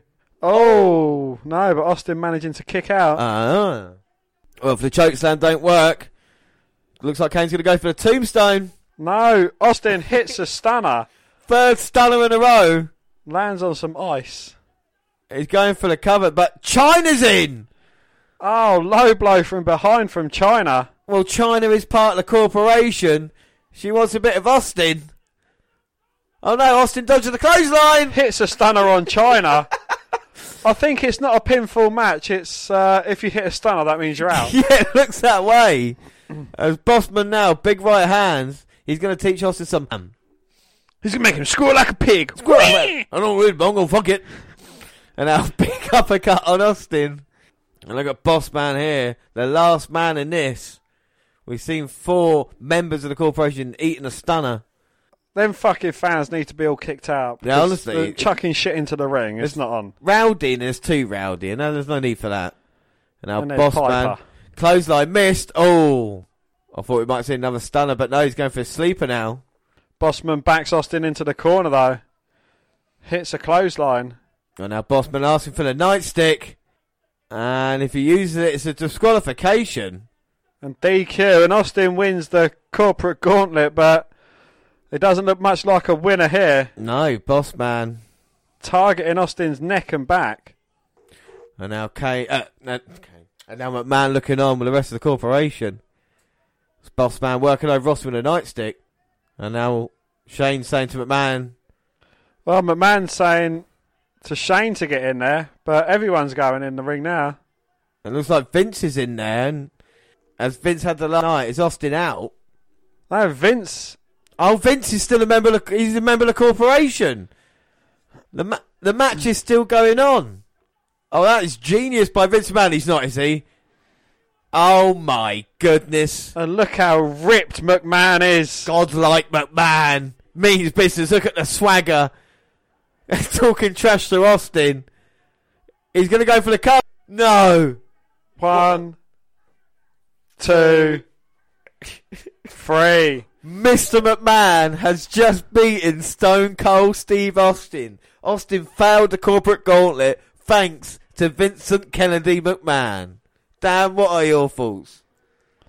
Well, what better way to put Austin over to get a victory over McMahon than to have McMahon lording it over him on the go-home show and look, celebrating with a cold Canadian brewski. Insult to injury, and that might have woke Austin up. But the rest of the corporation are going to put him back to sleep again. Well, a pack of wolves. And they've taken Austin back and they've put him onto that bottom turnbuckle, holding him there. And look how, angry Austin is, but he's getting hung up with that nightstick. Austin taking another swig of beer. Look at this, pouring beer on Stone Cold. And Austin's not pissed off because he's doing it. He's pissed off because McMahon's wasting that cold beer. That's like throwing spinach in a bin to Popeye. And McMahon has got Austin round the throat. And he's slavering, he's spitting, he's so angry. Throwing beer over Austin. Earl Hebner there catching a bit of debris thrown in by the crowd. You're nothing, Austin. McMahon shouting. What incredible build-up it is. You just want to see it. Because you know the next time these two men are face-to-face, Vince McMahon's going to be locked inside the steel cage with Stone Cold Steve Austin. It's just great storytelling by Raw at the moment, isn't it? You know, it is definitely. Without a shadow of a doubt, and we move on, and it is February 14th, 1999, the next night, and it's at Valentine's Day Massacre. Yes, and the attendance was 19,028, and the buy rate was a 1.21, and that's up 69% from the previous year. 0.69 from the previous year.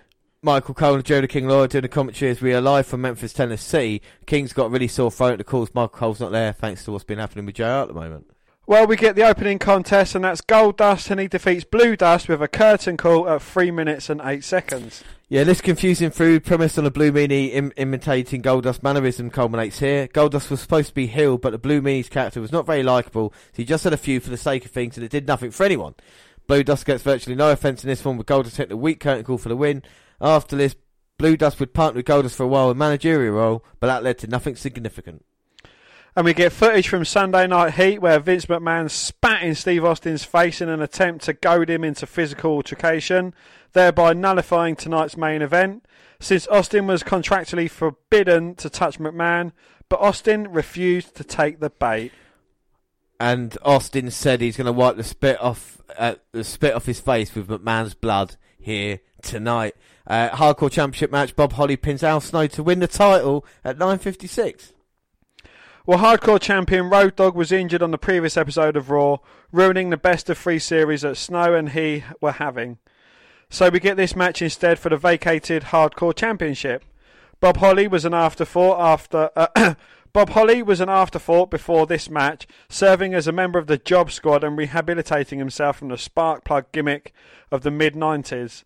This was a typical garbage brawl, one where so many objects were used that it desensitised you to violence. A problem made worse by the complete lack of psychology here.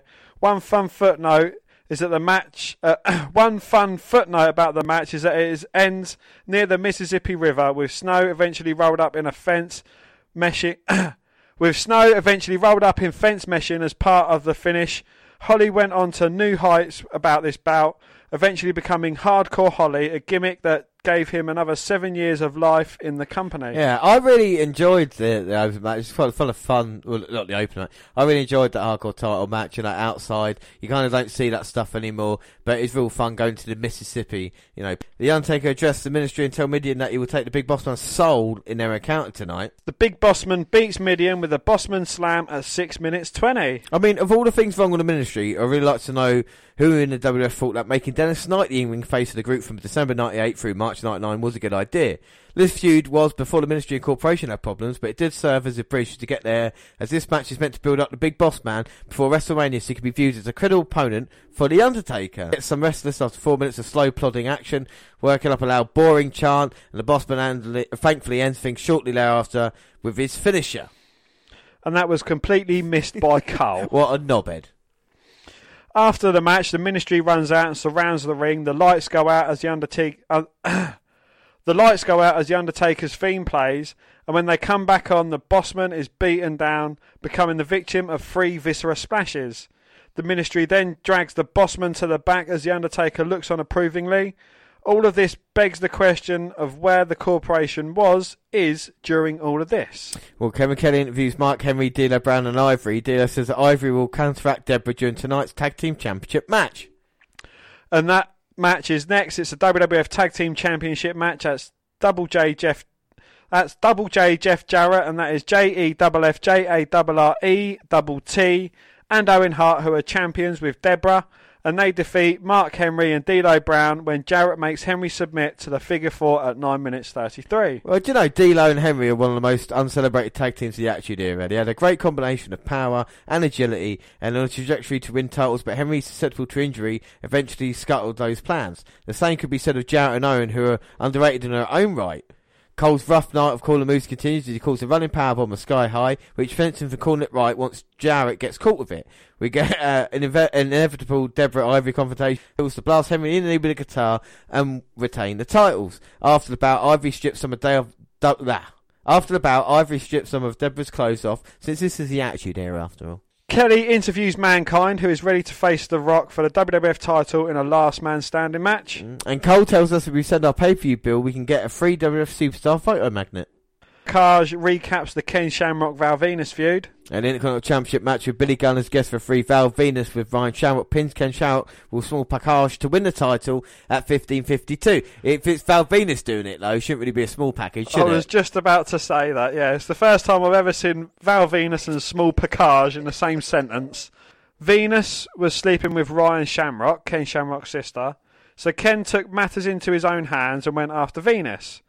Once things got too physical, some WWF referees were insulted and no one wanted to referee the bout. So Billy Gunn, who had a past history with Shamrock, decided to don the zebra shirt so that a title match could take place at this show. A bevy of rest holds keep this from building any momentum, a problem made worse by the crowd waiting for Billy to screw someone, which he does when Shamrock has Venus pinned after the DDT. Ryan helps Venus escape the ankle lock, and when Shamrock takes his anger out on Gunn, he punches him back and counts a quick fall to give Venus his first title in the company. Well, after the bout, Gunn brawls with Shamrock and then interrupts Venus' title celebration. This would logically produce a triple threat match at WrestleMania, but your Twitter follower Vince Russo had other ideas. Yes, James, and you can call 815-734-1161 to get your Mr Socko t-shirt for $25 plus $6 in handling. Well, the video package recaps the Triple H China feud that will manifest itself in a tag team match tonight. And Kane and China with Shane McMahon beat Triple H and X-Pac when China pins Triple H after a Kane chokeslam. Shane does commentary and makes David Crockett look like a second coming of Gorilla Monsoon, annoying me quickly with observations such as, "Get him, baby! Bam! Bam! Bam!" X-Pac becomes my hero by taking him out halfway through the match during an outside brawl with Kane. Unfortunately, Shane returns. The match does a good job masking China's deficiencies, but that requires that Kane do the heavy lifting, and that slows down the pace. The full brawl gets crazy, with X-Pac chasing Shane back to the locker room, thereby setting up their WrestleMania but Triple H 2-on-1, where he quickly succumbs. If Jim Ross was on commentary, or someone better than the Cole Shane team that we got for most of the match. Indeed, and it is time. It is now time for the main event. So the WWF title is on the line in the first ever last man standing match. Mankind and The Rock. And, I mean, we should say before this match starts, anybody who doesn't know last man standing, it's the first man to get to the feet at the count of 10. But, I mean, this feud has been going since Survivor Series, you know, back in November with the Deadly Game tournament. And what's Mankind doing? Well, he's got his back to The Rock. He's clasped his hands together and says, "Look, you can have a free shot, Rock." Well, and The Rock doesn't shy away from that. He's still wearing his Tesco Two Stripes t-shirt and trousers because of his nipple augmentation surgery. And he's going after Mankind already. And yeah, we should say back in Survivor Series, of course, this started with Mankind thinking he's been a corporate chosen one, but it was a Rock selling out, leading to join a corporation and having a WWF Championship at Rock Bottom, the pay-per-view named after The Rock. Mankind did beat The Rock with the Mandible Claw, but that didn't count because he didn't submit or get pinned, which leads to the Raw Rumble. Before that, January 4th, 1999, the Raw, first Raw of the new year, of course, Mankind winning the WWF Championship, beating The Rock, thanks to Stone Cold Steve Austin with a massive brawl with the corporation and DX at ringside. Then the Raw Rumble down as well. Yes, Raw Rumble. It was an I Quit match where The Rock taped Mankind saying, "I quit! I quit!" And then they had their match at halftime heat, which led to Mankind beating The Rock in an empty arena match. And becoming a two-time WWF champion, and the champion's holding his title belt. He's just rocked the great one with that one. He's at the Royal Rumble, he got handcuffed with it, like, was it 11 or 12, even 13 unprotected chair shots, and that's why Mankind at the start. At least 14 or 15 or 16 chair shots to the head. And that's why Mankind at the start had his hands tied behind his back in reference to that, but he seems to be in control now. What have you thought of the feud? I think it's been brilliant. I think it has been great, yeah. It's certainly building up Mankind as a credible... It's certainly building up Mankind as a credible challenger to The Rock's title and, winning it twice against The Rock. And it's kind of keeping these guys both busy while Austin is preoccupied with Mr Mcmahon. And we heard what happened on Raw, Mankind saying that he can't wait to face Stone Cold Steve Austin at this moment. It could happen because Mankind, of course, your champion, and we thought it might be easy for The Rock after the Survivor Series win. Mankind has showed that his popularity as well. The fans have definitely got behind Mankind. I think it's great they could be able to use him after we've seen Mick Foley so much as well, 98, in different roles. Let's not forget, going into WrestleMania 15, he could be champion. Last year, he was teaming up with Terry Funk against the Outlaws in a Street Fighter WrestleMania. So, tag team title, Street Fight. And now they've gone up the entranceway into the metal structure there. But is this also building up The Rock as a credible potential champion? I mean, he's not long made the rise from leaving the nation to kind of coming out on his own, selling out to the corporation. And, it's given him a bit of credibility, managing to go toe-to-toe with the crazy son-bitch Mankind. Yeah, and as we said, there's kind of the ruthless aggression as well shown by the, he was a kind of killer at the Rumble in '99. And he reverses an Irish whip from Mankind and sends him back first into that metal structure. You've got to think Mankind's such a professional as well. After everything that happened at Royal Rumble, his family being there and The Rock and, having problems, he's still got up and he's wrestled him. The feud has continued with these two guys. It just shows Mankind taking even more punishment at the hands of the Great One. I would say The Rock has, even though in match-wise it might be even, I think The Rock has obviously dished out more punishment to Mankind than the other way around. But I think it's helped The Rock take it to the extreme a little bit more as well. But, we often say we get fed up with seeing the same matches on pay-per-view, week in, week out, currently on Raw. But, currently in WWE. But, seeing these going at it constantly all the time, it doesn't get boring because they take it to the next level each time. There's a progression, isn't it? And there's a character development. Mankind has grown so much from kind of being maybe the dim-witted one who was outsmarted by the corporation to completely turn it round. And The Rock has got a monitor balanced on his head at the moment. Well, he's just been DDT'd through a table by Mankind. Huge impact there. And The Rock looks out of it, and Earl Hebner is counting. If The Rock doesn't answer the 10 count, it could be all over before it's even started. And at this point as well, there's genuine questions. Usually when we get to the kind of February events towards WrestleMania, you know what the main event's going to be, and it doesn't really change much. And right now, I know Austin's probably going to go over McMahon. But with this one, because it has kind of been so even with Mankind getting a few victories and being champion, you think, you would back his chances. If it was Mankind versus Austin, I don't think that would be a disappointing WrestleMania main event. I certainly wouldn't be disappointed. I think, the only kind of slight disappointment I have is that they're going to be two faces going against each other. But either of these guys could legitimately be a heel for the match anyway. Well, this is the thing, and that's what's the beauty of it. They're able to turn it around. And speaking of turn it around, The Rock with a backdrop on Mankind to the concrete floor. There's no way for thin mats here. No. It is just a pure concrete floor. A complete splat there, as Earl Hebner's counted both men. The King's got sore throat.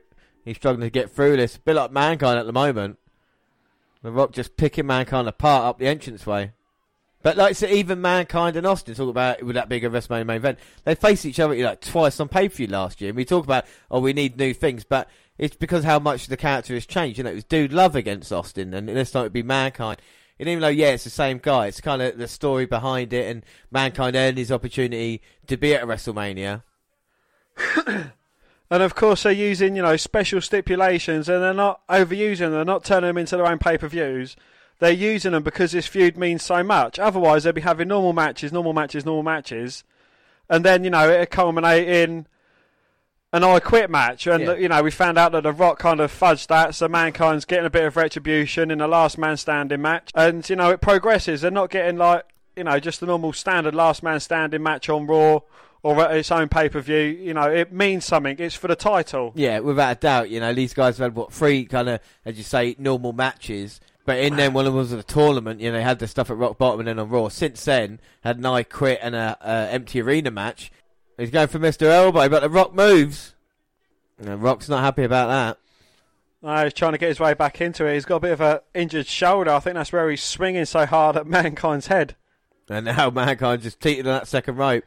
And we should say earlier tonight, as he was getting ready for a main event on Heat, training with the Iron Sheik, The Rock came in and attacked that Mankind. So we got to watch that here tonight. Went after it with a fire extinguisher, then put a wooden pallet on it, and went to work as well. The Rock is always trying to get an advantage over Mankind.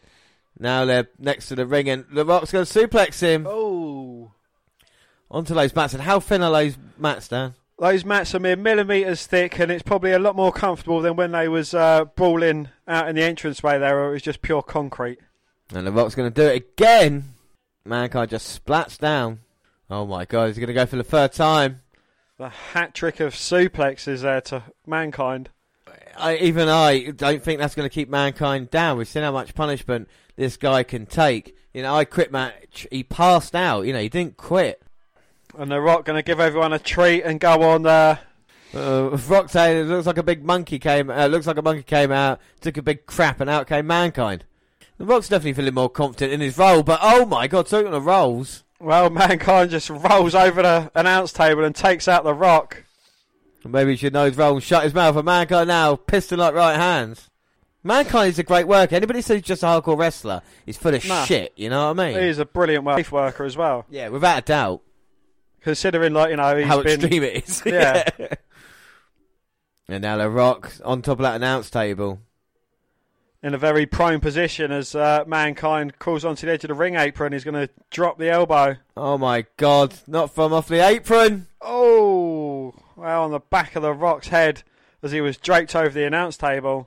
But that right knee, has come into play. And you can see that Mankind doesn't wear knee pads. Hebner's counting both men down. But Mankind's looking under the ring. And he's getting dozens of chairs. At least 20 chairs. Mankind giving The Rock a drink after spinning at him. That might wake him up a little bit, though. The stair shot won't, though. And The Rock went hands first. Yes, he must have really sore palms. The Rock thrown back in, and Mankind now feeling it. And there's still stairs coming to play. Do you remember at Survivor Series when The Rock threw the stairs right onto Mankind? And trust them, I mean, they weigh at least £300. At least £400. That's the weight of about 3 big shows right there. Now Mankind struggling to get those stairs up. The Rock struggling to get to as he comes charging towards Mankind, but The Rock manages to get his foot up. Kicks the stairs into Mankind's head. And The Rock now just working on that leg. Uh-oh, now The Rock's got a chair. You know what damage you can do with a steel chair. You can hear the crowd as well. Know what happened last time? Oh, but he's targeting the knee. And you can win a last man standing match by preventing your opponent from standing, which is, I guess, what The Rock is going for. And the commentators are putting it over saying Mankind dislocated his knee. Well, had his knee dislocated by him earlier on by The Rock. Well, that is just showing the toughness of Mankind, but The Rock is showing the hunger, the desire to become champion again, and the game plan. If you've got a broken leg, one-legged man in an ass-kicking contest can't get up. That's Zach Gowan. I love the fact they hired the wrong one-legged wrestler. Hey! And The Rock just taking a swing at Mankind. Mankind ducked. The Rock hit the top rope, hit himself in the head with a chair. Cactus clothesline over the top. And both men down to the outside. And now Mankind might be looking to pile drive The Rock on the outside. But The Rock managing to block. Mankind with a swinging net breaker. Just punishing The Rock. Well, now Mankind sending The Rock into the stairs. Near the ringside area. Back to the announce table. Michael Cole's getting out of town for the second time. And the King slowly trying to get away. And we've seen what happened with the weight of these two men on announce tables before just collapsing. Now Mankind's got The Rock. He's not going to try and pile drive him, is he? Surely. Don't call me Shirley, but that looks like what he's going for. Oh my God, and The Rock blocking it. Rock blocks it. Oh! Backdrop to Mankind, whose back of his left knee looked like it hit the ring bell table. And there's a bump you'll not see before or again. Right into the ringside area. The hard way. And I wonder why Mankind did have so many injuries. It's weird. Yeah. Why did he have to retire earlier? I know he came back, but why did he have to retire like 34? Well, Mankind's got to be out of this. The Rock's in the ring. But he's got an idea. Oh, no. No, don't do it, Rock. Don't do it. He's got the stairs. Well, The Rock throws the stairs out of the ring right onto Mankind. You can see the dent in his leg as it bounces off. But he's still managing to get up to his feet. Well, he's got more guts than brains. Sickening. We see a replay of the backdrop off the table. Oh, and the back of his head hit the edge of the announce table. Then we see another replay of the stairs just being thrown onto the thigh of Mankind. Oh my God, it's brutal. But The Rock might be looking to finish it now. He's got the slam. He's looking for the corporate elbow. Is it the most electrifying move in sports entertainment? It hits its mark. TARDIS. And now Earl Hebner's going to count. And The Rock is asking for a microphone. Mankind using the ropes to get up, and The Rock berating the referee. The Rock going through his catchphrases. The match is not over yet. Well, The Rock's got a gift to Memphis. Down at the bottom of Jabroni Drive. Smackdown Hotel. Made famous by Elvis with Mankind Mandible Claw. The Rock. Oh, inadvertently hitting Earl Hebner. Smackdown Hotel rendition got stopped there, and The Rock might be passing out. Referee's down, but this would be a 10 count. Mankind looking for the ref. The Rock's out. Should be counting. And now Mankind on the outside is trying to struggle to get Earl Hebner up. Yeah, I think Mankind's got a WWF tie on. Well, Earl Hebner's thrown back in. And now Mankind helping Earl Hebner with a count. Earl Hebner counting. I don't know what he got up to, but low blow. Oh. And neither man have got a lot left in them, but a low blow by The Rock. Bang. Plants Mankind with a snap DDT. Well, Hebner back on his knees. He's not back to his feet yet. Counting. Both men struggling to get up. The tank is empty. The WWF Championship on the line. The Rock's got a chair. Oh, Mankind ducks it. Double arm DDT onto the steel chair. Well, that's Mankind's finisher. This is that. I mean, Earl Hebner's on 6, 7, and The Rock's not moved yet. Now he is stirring. 8, and he's using Earl Hebner to get to his feet. And he's up just before the 10 count, but Mankind has another trick up his sleeve or down his pants. And it's Mr. Socko. And he's caught The Rock with it. Oh, a low blow to Mankind. That doesn't stop him though. He goes back for more Mr. Socko. Gets caught in a sock bottom. Oh my God, rock bottom. Both men down. Well, they each gave each other their best shot. Earl Hebner's counting to 8. Both men struggling to get to their feet. But both got, Mankind's got a steel chair in his hand. The Rock. They're going to use it. Oh. I'm not sure who got who there. I think they both hit each other. And now both men down. Both hit a chair shot to the face. The referee's counting. Mankind slowly stirring at 8. I think The Rock's out. 9 and 10. Mankind can't get to his feet. And it's a draw. Well, the fans not happy about this. The fans certainly not happy with that finish. Well, it's a draw on both men out. I think it was a great match up until then. Dan, what are your thoughts? Absolutely brilliant match, yeah. It's certainly a hard-hitting affair, and it gives both men a lot of credibility.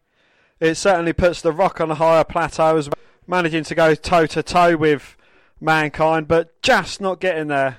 Yeah, and another incredible match in the rivalry between Rock and Mankind. And another incredible thing as well, Mankind getting stretchered out. We've never seen Mankind be stretchered, even in Hell in a Cell, when that happened last year at Royal Rumble last month. But this time, maybe just too much for him. But he is WWF Champion, so will he be the champion? Because nothing's stopping him now, surely. Don't call me Shirley, but it looks set that way, and if Austin can beat McMahon, he's going to get his title shot. Yeah, and we're talking about that is the main event of St. Valentine's Day Massacre. It's Stone Cold Steve Austin versus Vince McMahon inside a steel cage match. The Austin wins. He goes to WrestleMania, like you said, to face the WWF Champion. But there's a couple other caveats that Mr. McMahon's added as well. He's banned. There can be no members at ringside. Well, he certainly is thinking highly of himself. We've seen him. He's shredded and jacked, and he's managed to get the one-upmanship on Austin last week on Raw as well. And I think you have to go back. I would say the promo really goes back to Royal Rumble, but but you could theoretically go back before WrestleMania 14 in that way, where McMahon said he didn't want Austin as champion. And everything we saw, beating the ratings war with Austin McMahon, it's kept it viable. And even though McMahon, like you said, is a much older man, he's a CEO, the owner of the WWF. The rivalry and the feud can be competitive because McMahon has thrown everything he can at Stone Cold Steve Austin. And at the Royal Rumble with McMahon beating Austin, he thought it was the biggest insult, but it'd come back to bite him again. That's what Austin is genius about. The face might get, taken out a little bit, but it always seems to come back. And it was thanks to Shawn Michaels that he got his opportunity with McMahon. Clearing up the damage from the Last Man Standing match and putting up the old-style black steel cage. Fans go fucking mental. Stone Cold Steve Austin is out here and the fans lapping up every single moment. And he's got his blue eyes focused at WrestleMania. But with Mr McMahon here tonight inside the steel cage, McMahon's coming out and he is jacked. And Austin looking on at Mr McMahon. And Mr McMahon's got the balls the size of grapefruits to walk in with the toughest SOB, Stone Cold Steve Austin, and not be backing down at the moment. It looks like he's going to climb the steel cage and have him some of Stone Cold. And Austin is waiting for McMahon to get the cage to finally get his hands on him. He's not being allowed to touch him. McMahon's going to take his time. Well, the door's open. McMahon is going to walk in. And Mr McMahon again just walking away. He's going to take his own time. McMahon looks to go in again, but slams that door shut. Well, Austin's had enough of waiting. And he's going after the boss. You're going to go chase him down. McMahon, though, look how quick he is. Like a gazelle. Well, he's been chasing chickens. He has. He's been training. You're right about that. And he's kicking away at Austin. Not letting him get in the cage. And McMahon, look at the flexibility there. Woo. Like I thought it was Rey Mysterio for a second. And Austin now going to walk around. And Austin going up over the cage. McMahon going to meet him. Swiping at Austin. McMahon's up there. He must be at least 12 foot in the air. At least 14 foot in the air. And as Austin moves around the cage, McMahon is following him. Oh, and a huge right hand by Vince. He's toying with Austin, and Austin is struggling to get to the... I think Austin's toying with McMahon now. Oh, wait, no. Austin's just falling off the cage. Looked like he twisted his knee there. And that's the one he keeps bandaged up. Well, you can see the knee brace on it as well, and the extra protection. And Vince McMahon smells a weak spot here. Oh, referee talking to Austin. Well, McMahon looks to be smirking. No, James hasn't got a cigarette in his gob. He's got a smile on his face because he's just realised Austin's weakness. And Austin was playing possum. Hello, possums! Austin with a clothesline, and that sends Vince on the announce table. And he's got the shit-eating grin now. And now Austin's got McMahon. It's what he's wanted and sends him into the cage. Austin getting some of that, just choking out the owner of the company. And McMahon's worst nightmare has come true. As he gets thrown across the announce table and just slides across it. Just disappears. We just don't see him again. And there he is. Austin's got him. A huge right hand. You can hear the smack. And just send him into the front row behind the announcers. This match hasn't even officially started yet. And Austin's wailing away. Stomping a mud and walking it dry. Well, Austin will take his time after all the times he got screwed out of the WWF Championship by McMahon. All the times been hurt, betrayed. And look at this, the beer to the face. Bit of payback for what happened on Raw. Cascading over the barricade again. Oh my God, McMahon is in serious trouble. And Austin is going to relish this. Into the steel stairs. McMahon fighting back with a thumb to the eye. Throws Austin into the cage head first. Oh my God, Austin just got taken out by McMahon. McMahon with offense, and now McMahon, what's he going to do? Oh, I thought he was going to go away, but he wants Austin to follow him like the Rumble. And we saw this game plan before. We wouldn't have thought Austin was stupid enough to fall for it twice, but I think he just wants McMahon that bad. He's going to follow him. And they're going up now into the crowd. Austin wailing away. I think someone just threw beer up Stone Cold Austin's back. That would be nice. Oh my God, into the masses. You can kind of see why they don't brawl out in a crowd much anymore, because just these idiots. You can't see fuck all anyway. No. And there's so much security there trying to separate the crowd. There we go. Police getting involved now, finally. And now Austin bring McMahon back to ringside. Oh, McMahon with the irate to Austin. But Austin chasing down McMahon again.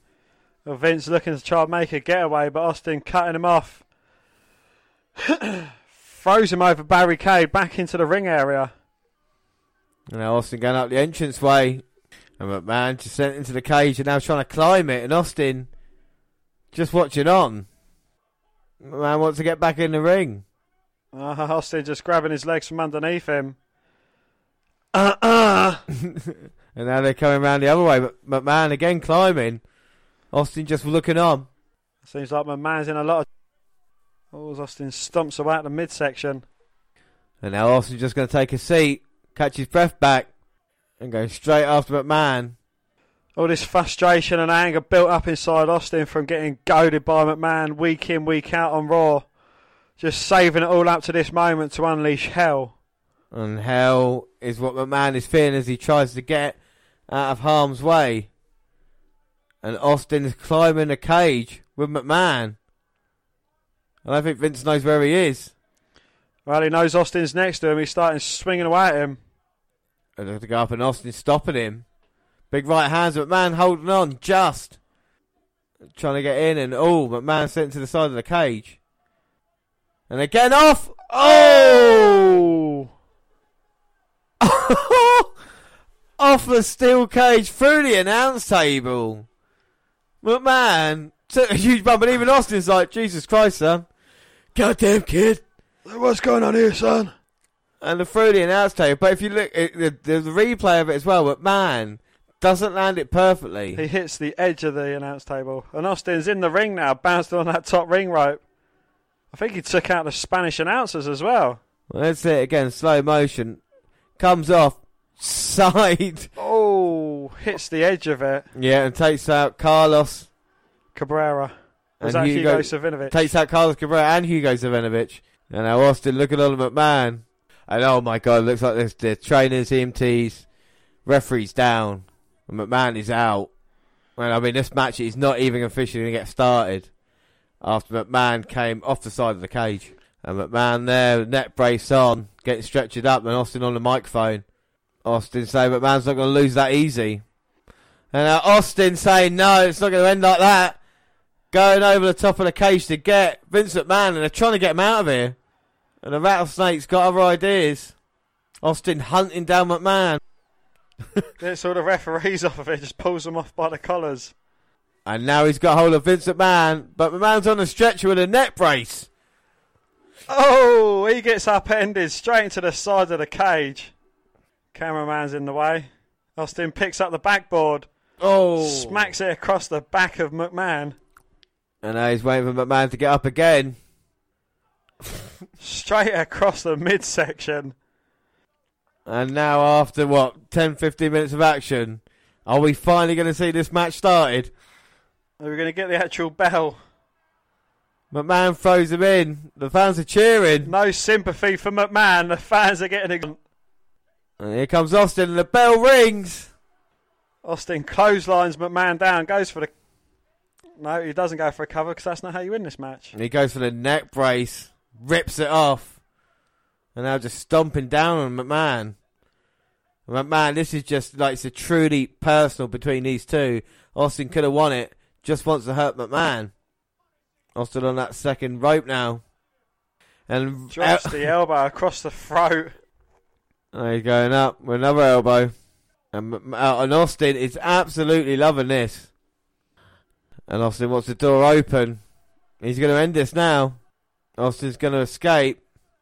And he's going to go to WrestleMania with this victory. McMahon looking on. Ever defiant, giving Austin the middle finger. Well, Austin obviously hasn't given him enough punishment. He could just easily stamp his ticket to WrestleMania, but no, he'd rather punish Vince McMahon a bit more. Well, there's a couple of things you don't do. You don't spit the wind, you don't tug on Superman's cape, and you don't give Steve Austin the finger. And he's going back in now and just wasting Vince McMahon. And that is literally stomping a mud hole, walking it dry. And Austin looking down at McMahon. McMahon with a low blow. Throws Austin into the side of the cage. And McMahon might escape this one. No. He's going up. And he's got one leg over. And there's nothing going to stop him now. No, Austin up. Austin's got McMahon. Drags him in upside down. And McMahon head first into the steel cage. Oh my God, all sorts of trouble. What's Austin going to do? He's going to bring him back in. I think McMahon may be out. And Austin's going to send McMahon into the side of the cage. Oh. Right into that metal upright, holding it in place. And Austin now, Major L, might be looking to finish this one. No, he's not done with McMahon yet, and McMahon's bleeding. Austin promised blood, and he's got it. And now Austin's not finished with McMahon. Again into the steel cage.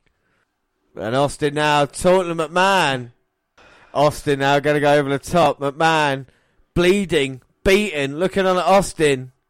He's going to book his place at WrestleMania. But McMahon just giving him the double fingers. And Austin's like, well, come on. I let him off with it once, but not again. Look at the way Austin gesturing over the top. And he's going after McMahon. He's got no corporation members here to help him. And now Austin just looking on. He's got no Rock with a championship belt to help him as well, to distract Austin. Vince McMahon is out here all on his own. Sent into the side of the steel cage. McMahon in serious trouble. And Austin getting up the cage just to kick McMahon down. And McMahon's limp body now just getting choked out by Austin. Austin just stamping on the side of McMahon's head. And the hatred for these two men to just dish out punishment or McMahon to take it. But Austin looking to finish it now. No, right hand. Bollocks. Austin asking to open up the door. And he's saying he's going to finish it right now. This is coming to an end. Waiting for McMahon to get up. Stand up! And Austin talking trash to McMahon. He's just seconds away from going to WrestleMania. And he's telling McMahon exactly what he thinks of him. But what's happening with the apron? Well, I just saw that. I don't know if it was a knife or something like that. And oh my God! Who the fuck is that? Huge son of a bitch. Well, a huge guy, and Mark Cole saying it's Paul White. There's no relative of mine. Well, no, but I recognise it. It's not, you sure he's not your cousin or something? He's my twin brother. But he looks... Isn't that the Giant from WCW? Surely not. Don't call me Shirley, but it looks like it is. He's come through the ring, and it looks like he's going to cost Austin a title opportunity. Well, Vince McMahon was heard. No corporate members were ringside. Yeah, but that is incredible. And now the Giant, who dwarfs Mr. McMahon, dwarfs Stone Cold, picks up Austin. And McMahon calling the shots now. Going to be thrown into the steel cage. Oh, the cage breaks. Holy shit. And Austin gets out. Austin wins the match. Austin wins. He's going to Mania and there's shock on his face. Was that planned? Yeah. He can't believe it. Austin's at Mania. It made the Giant look like fucking awesome as well, doesn't it? McMahon can't believe it. Austin wins. Dan, what are your thoughts on that match? Absolutely brilliant. A great way to make a debut as well. You know, with the, or what we know as the Big Show or the Giant or Paul White or whatever you want to call him. It does make him look monstrous, and that is how you use a big man. Yeah, big man. I think we've seen it as well. You know, you talk about the kind of matches I think WCW doesn't have. The main event match is really delivering. And like I said, a guy like the Giant who looked, you know, he's moved now. It's the first kind of huge signing from a WCW superstar. It's been WCW taking him. And now finally with the Giant, with Paul White, and we'll find out, of course, about the Big Show tomorrow night on Raw. And I think fantastic. You know, maybe you can say Austin McMahon took a little bit too long, but it's nice to have that kind of payoff. You know, and these two men, even though, you know, McMahon's been a shit kicked out of him, he's still, you know, nearly got one over on Austin. But again, Austin comes out just at the nick of time. And we've seen, of course, the Rock and Mankind. We don't know what's going to happen there. But I think it's really, really good, you know, at the moment. WF is obviously killing it. I was just saying, yeah, there's a big motherfucker. So let's move on to our last episode of Monday Night Raw. A series of rated photographs recaps last night's St. Valentine's Day Massacre pay-per-view. Michael Cole and Jerry the King Lawler are in the booth and they are live from Birmingham, Alabama. Well, Commissioner Shawn Michaels comes out and welcomes out the participants in the WrestleMania main event, WWF Champion Mankind and Steve Austin. Before anything can be said between them, Vince McMahon interrupts wearing a neck brace and sending his beat of night. McMahon claims to be a broken man and that he wants a fresh start with Austin on the condition that Austin apologises. Austin does apologise, but only for beating McMahon more than he intended. McMahon tells Michaels that people deserve a WWF title rematch between Mankind and The Rock because their match last night ended in a draw, so he needs to do his job and book it for tonight. Mankind says he needs a week to recover, bringing out The Rock, who continues to goad Michaels into booking a title match for this evening. Mankind decides to take on The Rock after all and to make sure there is a winner. Michaels announces that tonight's title match will be a ladder match. After that, McMahon welcomes out Paul White, who he says will be the special guest referee of the title match at WrestleMania. Austin simply flips him off from the ring to end the segment. Oh my word! So Paul White is part of the corporation, but our opening mixed tag team contest. It's Double J, that's JEFFJARRE, Double T and Deborah wrestled D'Lo Brown and Ivory to a double disqualification at 2:04. Continuation of last night's pay-per-view, where Ivory ripped Deborah's clothes off following Deborah's interference in the WWF Tag Team Championship match between D'Lo and Mark Henry and Jarrett and Owen Hart. D'Lo and Jarrett exchange finishers with the ladies interrupting the pins, and the referee loses control during the ensuing four-way brawl, producing a double disqualification. After the match, Deborah smashes a guitar across Ivory's back, which gives a big pop from the crowd. Well, the Stooges welcome Paul White to the company along with the rest of the corporation. Well, Triple H and X-Pac come to the ring, and they are mad about losing last night at St. Valentine's Day Massacre to Kane and Chyna. Triple H demands a rematch immediately. They walk out with Shane McMahon, but Shane says there will be no rematch. He tells Chyna she has the night off, prompting X-Pac to tell Shane to take Chyna's place in a tag match tonight. Challenge on the condition that X-Pac puts his European title on the line during the match. Backstage footage shows Intercontinental Champion Val Venus and Ryan Shamrock making out. Mankind is shown training for a ladder match with a ladder backstage. He's not climbing it quickly though due to the beating that he took on his knee during the last man standing match at the pay-per-view. Intercontinental Championship with Ryan Shamrock pins Badass Billy Gunn with a German suplex at 2:47. Well, Gunn helped Venus win the Intercontinental title at Valentine's Day Massacre by making a quick count on Ken Shamrock. So this is his reward, I suppose. Both men go through some perfectly acceptable wrestling sequences until Gunn knocks Ryan Shamrock off the apron, which allows Venus to retain the title. However, she gets no reward for her help as Venus dumps her. A new WrestleMania ad draws attention to the fact that Lawrence Taylor beat Bam Bam Bigelow, taking a shot at currently in WCW. He's going to face Goldberg at the next pay-per-view. Well, Billy Gunn tells Ryan Shamrock that he's sorry for knocking her off the apron in the last match, but is attacked by Ken Shamrock until WWF officials intervene. Well, the Ministry of Darkness makes an appearance with The Undertaker, warning Vince McMahon that the WWF will soon belong to him, as his wrestlers will come under his ministry. The Undertaker says the ministry let the Big Boss Man go after taking him last night, and that the ministry is powerful enough to destroy the corporation. Big Boss Man issued a challenge for a 6-man tag match between 3 members of the ministry and 3 members of the corporation. The problem with this is that the Boss Man was abducted last night, but it is unclear what significance that has. It looks very silly when the Boss Man is right back in character and warned the Undertaker to watch himself. Shane McMahon is shown training backstage with Kane and Chyna. The end of the last night's Intergender tag team match between Kane and Chyna and Triple H and X-Pac in the US Coast Guard Rescue of the Week. Wow, good job US Coast Guard. Tag team match for the European Championship, and it's Shane McMahon and Kane with Chyna, and they defeat Triple H and X-Pac, where McMahon pins X-Pac after hitting him with the European title to win the championship at 4 minutes 20. Well, this is classic Russo here, where someone can lose their singles championship in a tag team match if they are pinned. For all its limitations, namely Shane's inability to do very much aside from throwing weak punches, this is a fun tag match as Kane and Chyna interfere to keep Shane out of trouble. And we see Kane now on the top rope, going to take Triple H out. Takes him out of a clothesline, and what the fuck is Triple H wearing? Well, Triple H, he's got his his black and blue on. Now Shane getting tagged in. He's wearing a D-Generation X jersey. And it says X-Punk on the front. And now Triple H got hold of Shane. Drags him into the corner, tags in X-Pac. And now Shane in the wrong part of town. And Chyna up on the apron and X-Pac swings at her. Oh, but she catches X-Pac. But X-Pac moves out of the way. Shane inadvertently hits Chyna, but gets thrown into the corner by X-Pac. Oh, and huge kicks to the face, taking out Shane. Go for the Bronco Buster, but Kane's there. Choke slams him into the middle of the ring. Triple H hits Kane off the apron into the announce table. This could be it. DX could win this here. Kane over the stairs.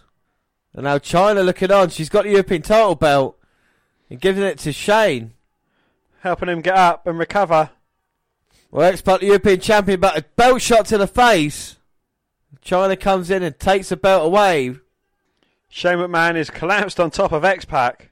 And now Triple H and Kane fighting out the entranceway. Referee's back in. And that is the 3. And Shane McMahon is your new European champion. I mean, My what's God. more ridiculous than that? Him becoming tag team champion? 20 years later, coming into WrestleMania, Shane McMahon is your European champion. I mean, yeah, a lot of hijinks with Kane and Chyna, but Shane gets one over on X-Pac, and DX have not had a good couple of nights. My God, Dan, what your... Oh, it's a fun segment, isn't it? Kind of keeps the rivalry going between the corporation and DX, as well as keeping like the feud going between corporation and the ministry, and the corporation and Austin. Yeah, exactly. Well, the corporation celebrates Shane's title victory backstage with Kane hilariously turning away and stalking off when Shane pours alcohol onto his head.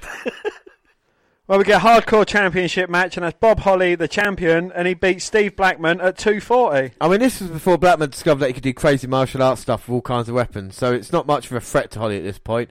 Kevin Dunn completely blows the camera work here, as Holly and Blackman immediately go backstage. There's no camera to follow them for about 30 seconds. Lots of garbage brawling, with Holly getting an unlikely assist from Joz, who blasts Blackman with a wrench as payback for Blackman standing up for Kevin Kelly, who Joz bullied a week or so ago. So that teaches us that bullies do prosper. Yes.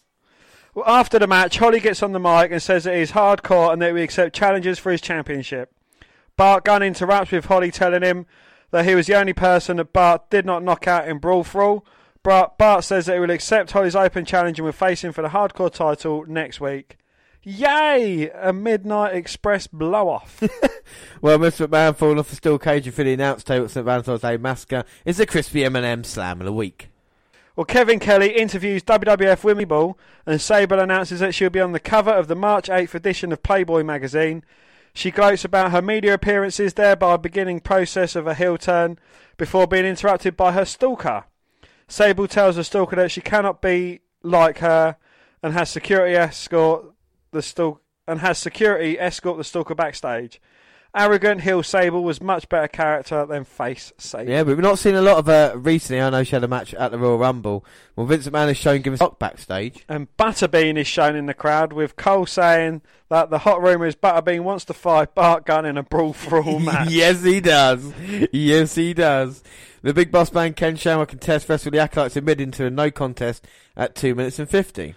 Makes sense for The Undertaker to pick the Acolytes over the Brood for this match, but the inclusion of Mideon is once again puzzling. Maybe sales of toy eyes in glass exploding on the house show circuit. The Bossman and Mideon renew their thrilling encounter from the previous evening in a 6-way brawl. Gives way to the lights going out and the rest of the ministry walks out.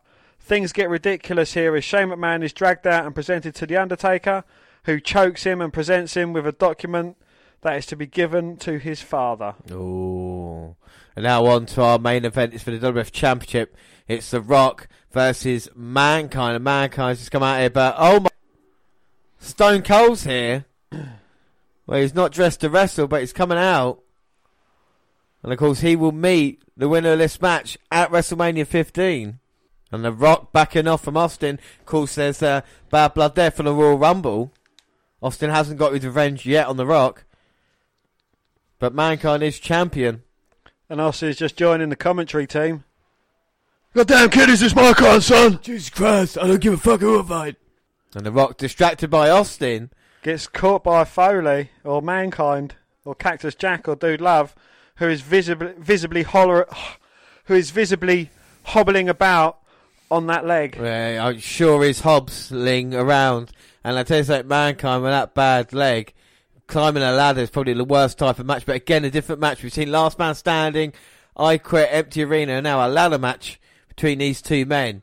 The rivalry's coming to a head, but Mankind is definitely not 100%. Uh-oh, and The Rock now has got Mankind Irish Whip. Oh, knees first into the steel steps. Mankind goes careering over the top of him. And The Rock, this is a point where they normally join commentary, but Austin's kind of taking his place. Oh, and The Rock's staring at Austin, and you can tell Austin's getting underneath The Rock's skin. Throws a chair in. Austin asks where Jim Ross is instead of Michael Cole. But The Rock's thrown Mankind in. He's got the chair and the leg of Mankind now. Oh, sends a left knee of Mankind into that chair. Now Mankind's been beaten from pillar to post. Both men got last night, but The Rock, I'm not saying he's 100%. Definitely a lot fitter now than Mankind. And again, the main event of Raw, that kind of makes sense. Yes, it's a big match, but it's kind of end of their rivalry. And yeah, it was a draw last night. But it continues to Raw. It gives people something to watch. They're interested to see who Austin's going to face. And you know you need a winner. Oh! To get a ladder, but got caught by Mankind. Who's hitting the ladder that's on top of The Rock with a chair. A bit of payback there. And The Rock struggling to get to his feet. His chest might be caved in. Mankind's got him. And it's not just a double feature, James. It's an M&M's double feature. Well, exactly. We've seen Mankind hit The Rock with chairs as he's hitting the Soccer elbow. Oh, and it hits the mark. TARDIS. And The Rock now rolling away. Now Mankind's got the ladder looking to go up. Uh-oh, Rock's got the chair. Oh! Shot to the knee. And the ladder falls down as well for good measure. That's sickening there. Impact. And now The Rock's got the ladder. Setting it down. And he's got the leg of Mankind. Oh, and The Rock with a chop block going down low on Mankind. And a few Rocky chants as well. Beat down Mankind, but you can't, deny the coolness of The Rock as he's got the leg of Mankind. Puts it between the ladder. Picks up a chair. Oh, and just starts wailing away at the ladder with a chair. Just wailing away. Sickening by The Rock, the damage he's doing to Mankind. And Austin, he's putting over The Rock on commentary. He's putting them over both, really. And this is a great thing what Austin's doing. He's saying, these two men should be so tough after 24 hours after a brutal last man standing match. And, whoever he faces, he's going to win, but it's going to be tough doing it. He guaranteed he would get there, and he has, so he's proven himself in that way. And now The Rock going up, but Mankind's cutting him off.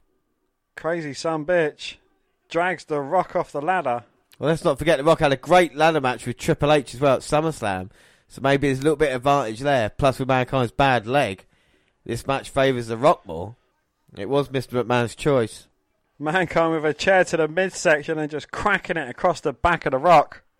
And Austin saying, get your ass up that ladder, you dumb bastard, and you'll win it. Well, Mankind's climbing up. I don't think that ladder's quite central. Is the title over to one side? Well, it might be. Oh, it is leaned over to one side. Not sturdy. Oh, my. And a chair to Mankind, but his arm got caught up in that rope. And The Rock sees that and plays to his advantage. And Mankind might have broken his arm as well as his leg. Struggling for position there, but manages to get the low blow on The Rock. And that's a surefire way of slowing someone down. Could have dislocated his shoulder. And now both men on the outside. And now Mankind and The Rock going through the crowd. And The Rock gets sent into barricade. The barricade collapsed. Rock's on the barricade and here comes Mankind. Drops the elbow. And these two men have dished out so much punishment to the other. And now does Mankind feel he can go to the ring? Get the belt? No! Oh, no, he goes to drop the second elbow, but The Rock rolling out of the way. And that can't be a soft landing. Oh, Steel versus... And The Rock now bringing Mankind back through. And The Rock clotheslining Mankind over the barricade. No, both men covered in the filth of the crowd. Not in that way, I was just saying the floor's dirty. Mankind can barely stand, but he's in this one still. His head bounced off the edge of the ring apron. And now he's getting dragged halfway up the aisle. Rock's going to look to suplex Mankind. Oh. On the steel ramp. Well, someone threw Socko and the Rock's got hold of it. Oh, spits at it. Throws it back. So your lucky fan doesn't realise that they've got some of the Rock's DNA. Yeah, keep that. He's selling it for millions. And millions! The Rock now has got the cable, choking out Mankind. Mankind might wind up the most electrifying man if he's not careful.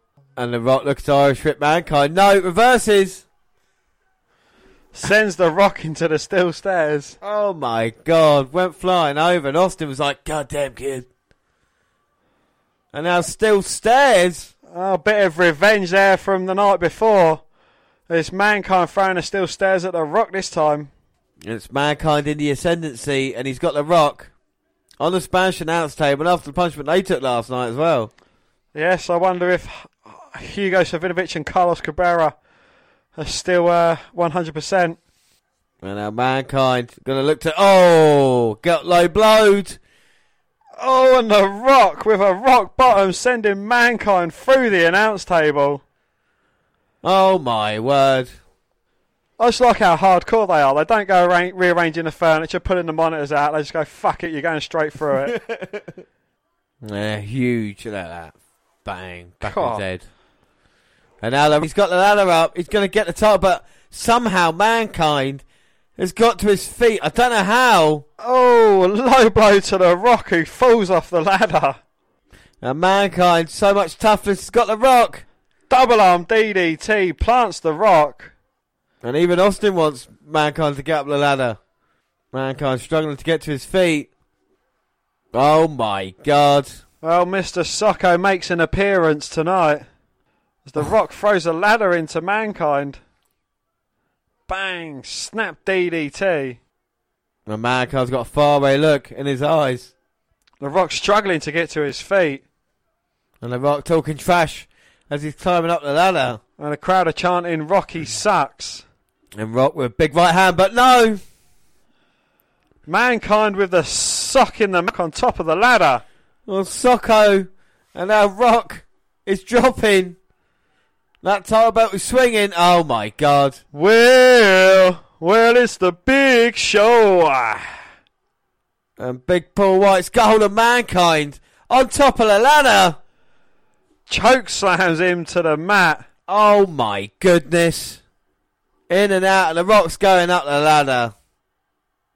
Well, not like fair. And Big Show, the giant Paul White, looking at Austin as well. And the Rock, is he going to come champ again? He's the done Rock it. wins and he collapses off the ladder after grabbing the title. The Rock is WWF Champion yet again. And he will face Stone Cold Steve Austin at WrestleMania. But thanks to the Giant, thanks to Big Show, Paul White, and The Rock throws the ladder on top of Mankind. What did you think of that match? I thought it was very good. It was, it had a bit of everything in it, brawling out in the crowd, and it kind of makes The Rock's title win look a bit weak, but kind of helps out Mankind as well. Yeah. Because, Mankind lost, but he didn't lose to The Rock. He lost to a chokeslam from the Big Show. And I think that's what we've seen throughout, with Mankind either getting screwed out of it or not actually saying I quit, or even like the draw like last night. It's all been outside interference or different things that help The Rock get through. Does it make Rock look strong? Yeah, because during the performances against Mankind, he's kind of looked really tough. But Austin is waiting for him now at WrestleMania 15. And I don't think he's going to wait until then. Austin's getting in the ring. And we're just about to end, but Austin's there. Bang, stunner! And The Rock sells it as well. And as he flipped over backwards, you can see he's got some plaster or something on his chest. Oh my God. And we get a bit of extra attitude after The Rock, after Austin laying out The Rock with a stunner. He holds the title belt high. So what have you thought of Raw this month as we head into our last episode? It's been absolutely brilliant. You can tell they're building towards WrestleMania, and every single match that they've had is a push in that direction. And, it's absolutely great. And it keeps you on the edge of your seat as well. You know, you want to watch WrestleMania. You want to see what happens between Austin and The Rock. You want to see if Austin gets screwed out. You want to see what's going to go on with the Big Show or Paul White. You know, you want to see if Mankind manages to get. Even the undercard matches, you know, what's going to happen with Shane and X-Pac for the European Championship? Is China really, truly a part of the corporation? What's going to happen with the ministry and the corporation? You know, you've got so many questions you want answers to. And even Bob Holly in the hardcore division as well. You know what I mean? Even with that Sable as well. Like every character, basically, it gets put upon and has got something to do with that. And Monday Night War rating 5.9 or 3.9 to Nitro. You can see why the show was, you know, miles better as it was. So, you know, Austin celebrates it, and I think, yeah, Raw has shown why it's the kind of top at the moment. But that's it for now.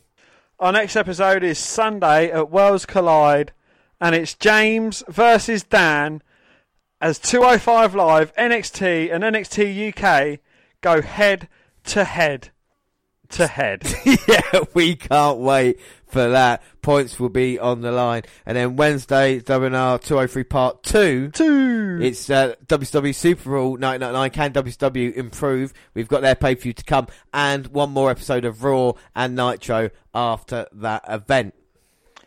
And then the following Sunday, it's the WNR WWE Network Review for February. Yeah, and we've got a collection. That's what we do. We've got collections, 205 Live, and of course NXT Update. And then the following Sunday's WWE Elimination Chamber. And of course we know that we're going to have new We're going to have new Women's Tag Team Champions. And also the WWE Championship will be on the line inside the chamber. And so that is it. Don't forget you can follow us on Twitter at W Network Review or at Vince McMahon WWE. I'm at J_Rollins. Of course, all the Google platforms, W Network Review. Send us an email, podcast@gmail.com. We're on Facebook. Yes, Facebook. You can come and find our page and give us a like with a WWE Network Review podcast. And come and find me and add me as a friend. I am Vince McMahon. Subscribe to our YouTube channel, W Network Review podcast there. We've got clips on there, and of course, podcasts go at the same time on YouTube to do our places like SoundCloud. On your phone. We're also on Spreaker Radio, got a live show, Stitcher Radio, and iTunes. We can download, subscribe, rate, and review there. But that is it, Dave Rowlands, and as always joined by Dan White. Thanks for listening, everybody, and bye. Bye.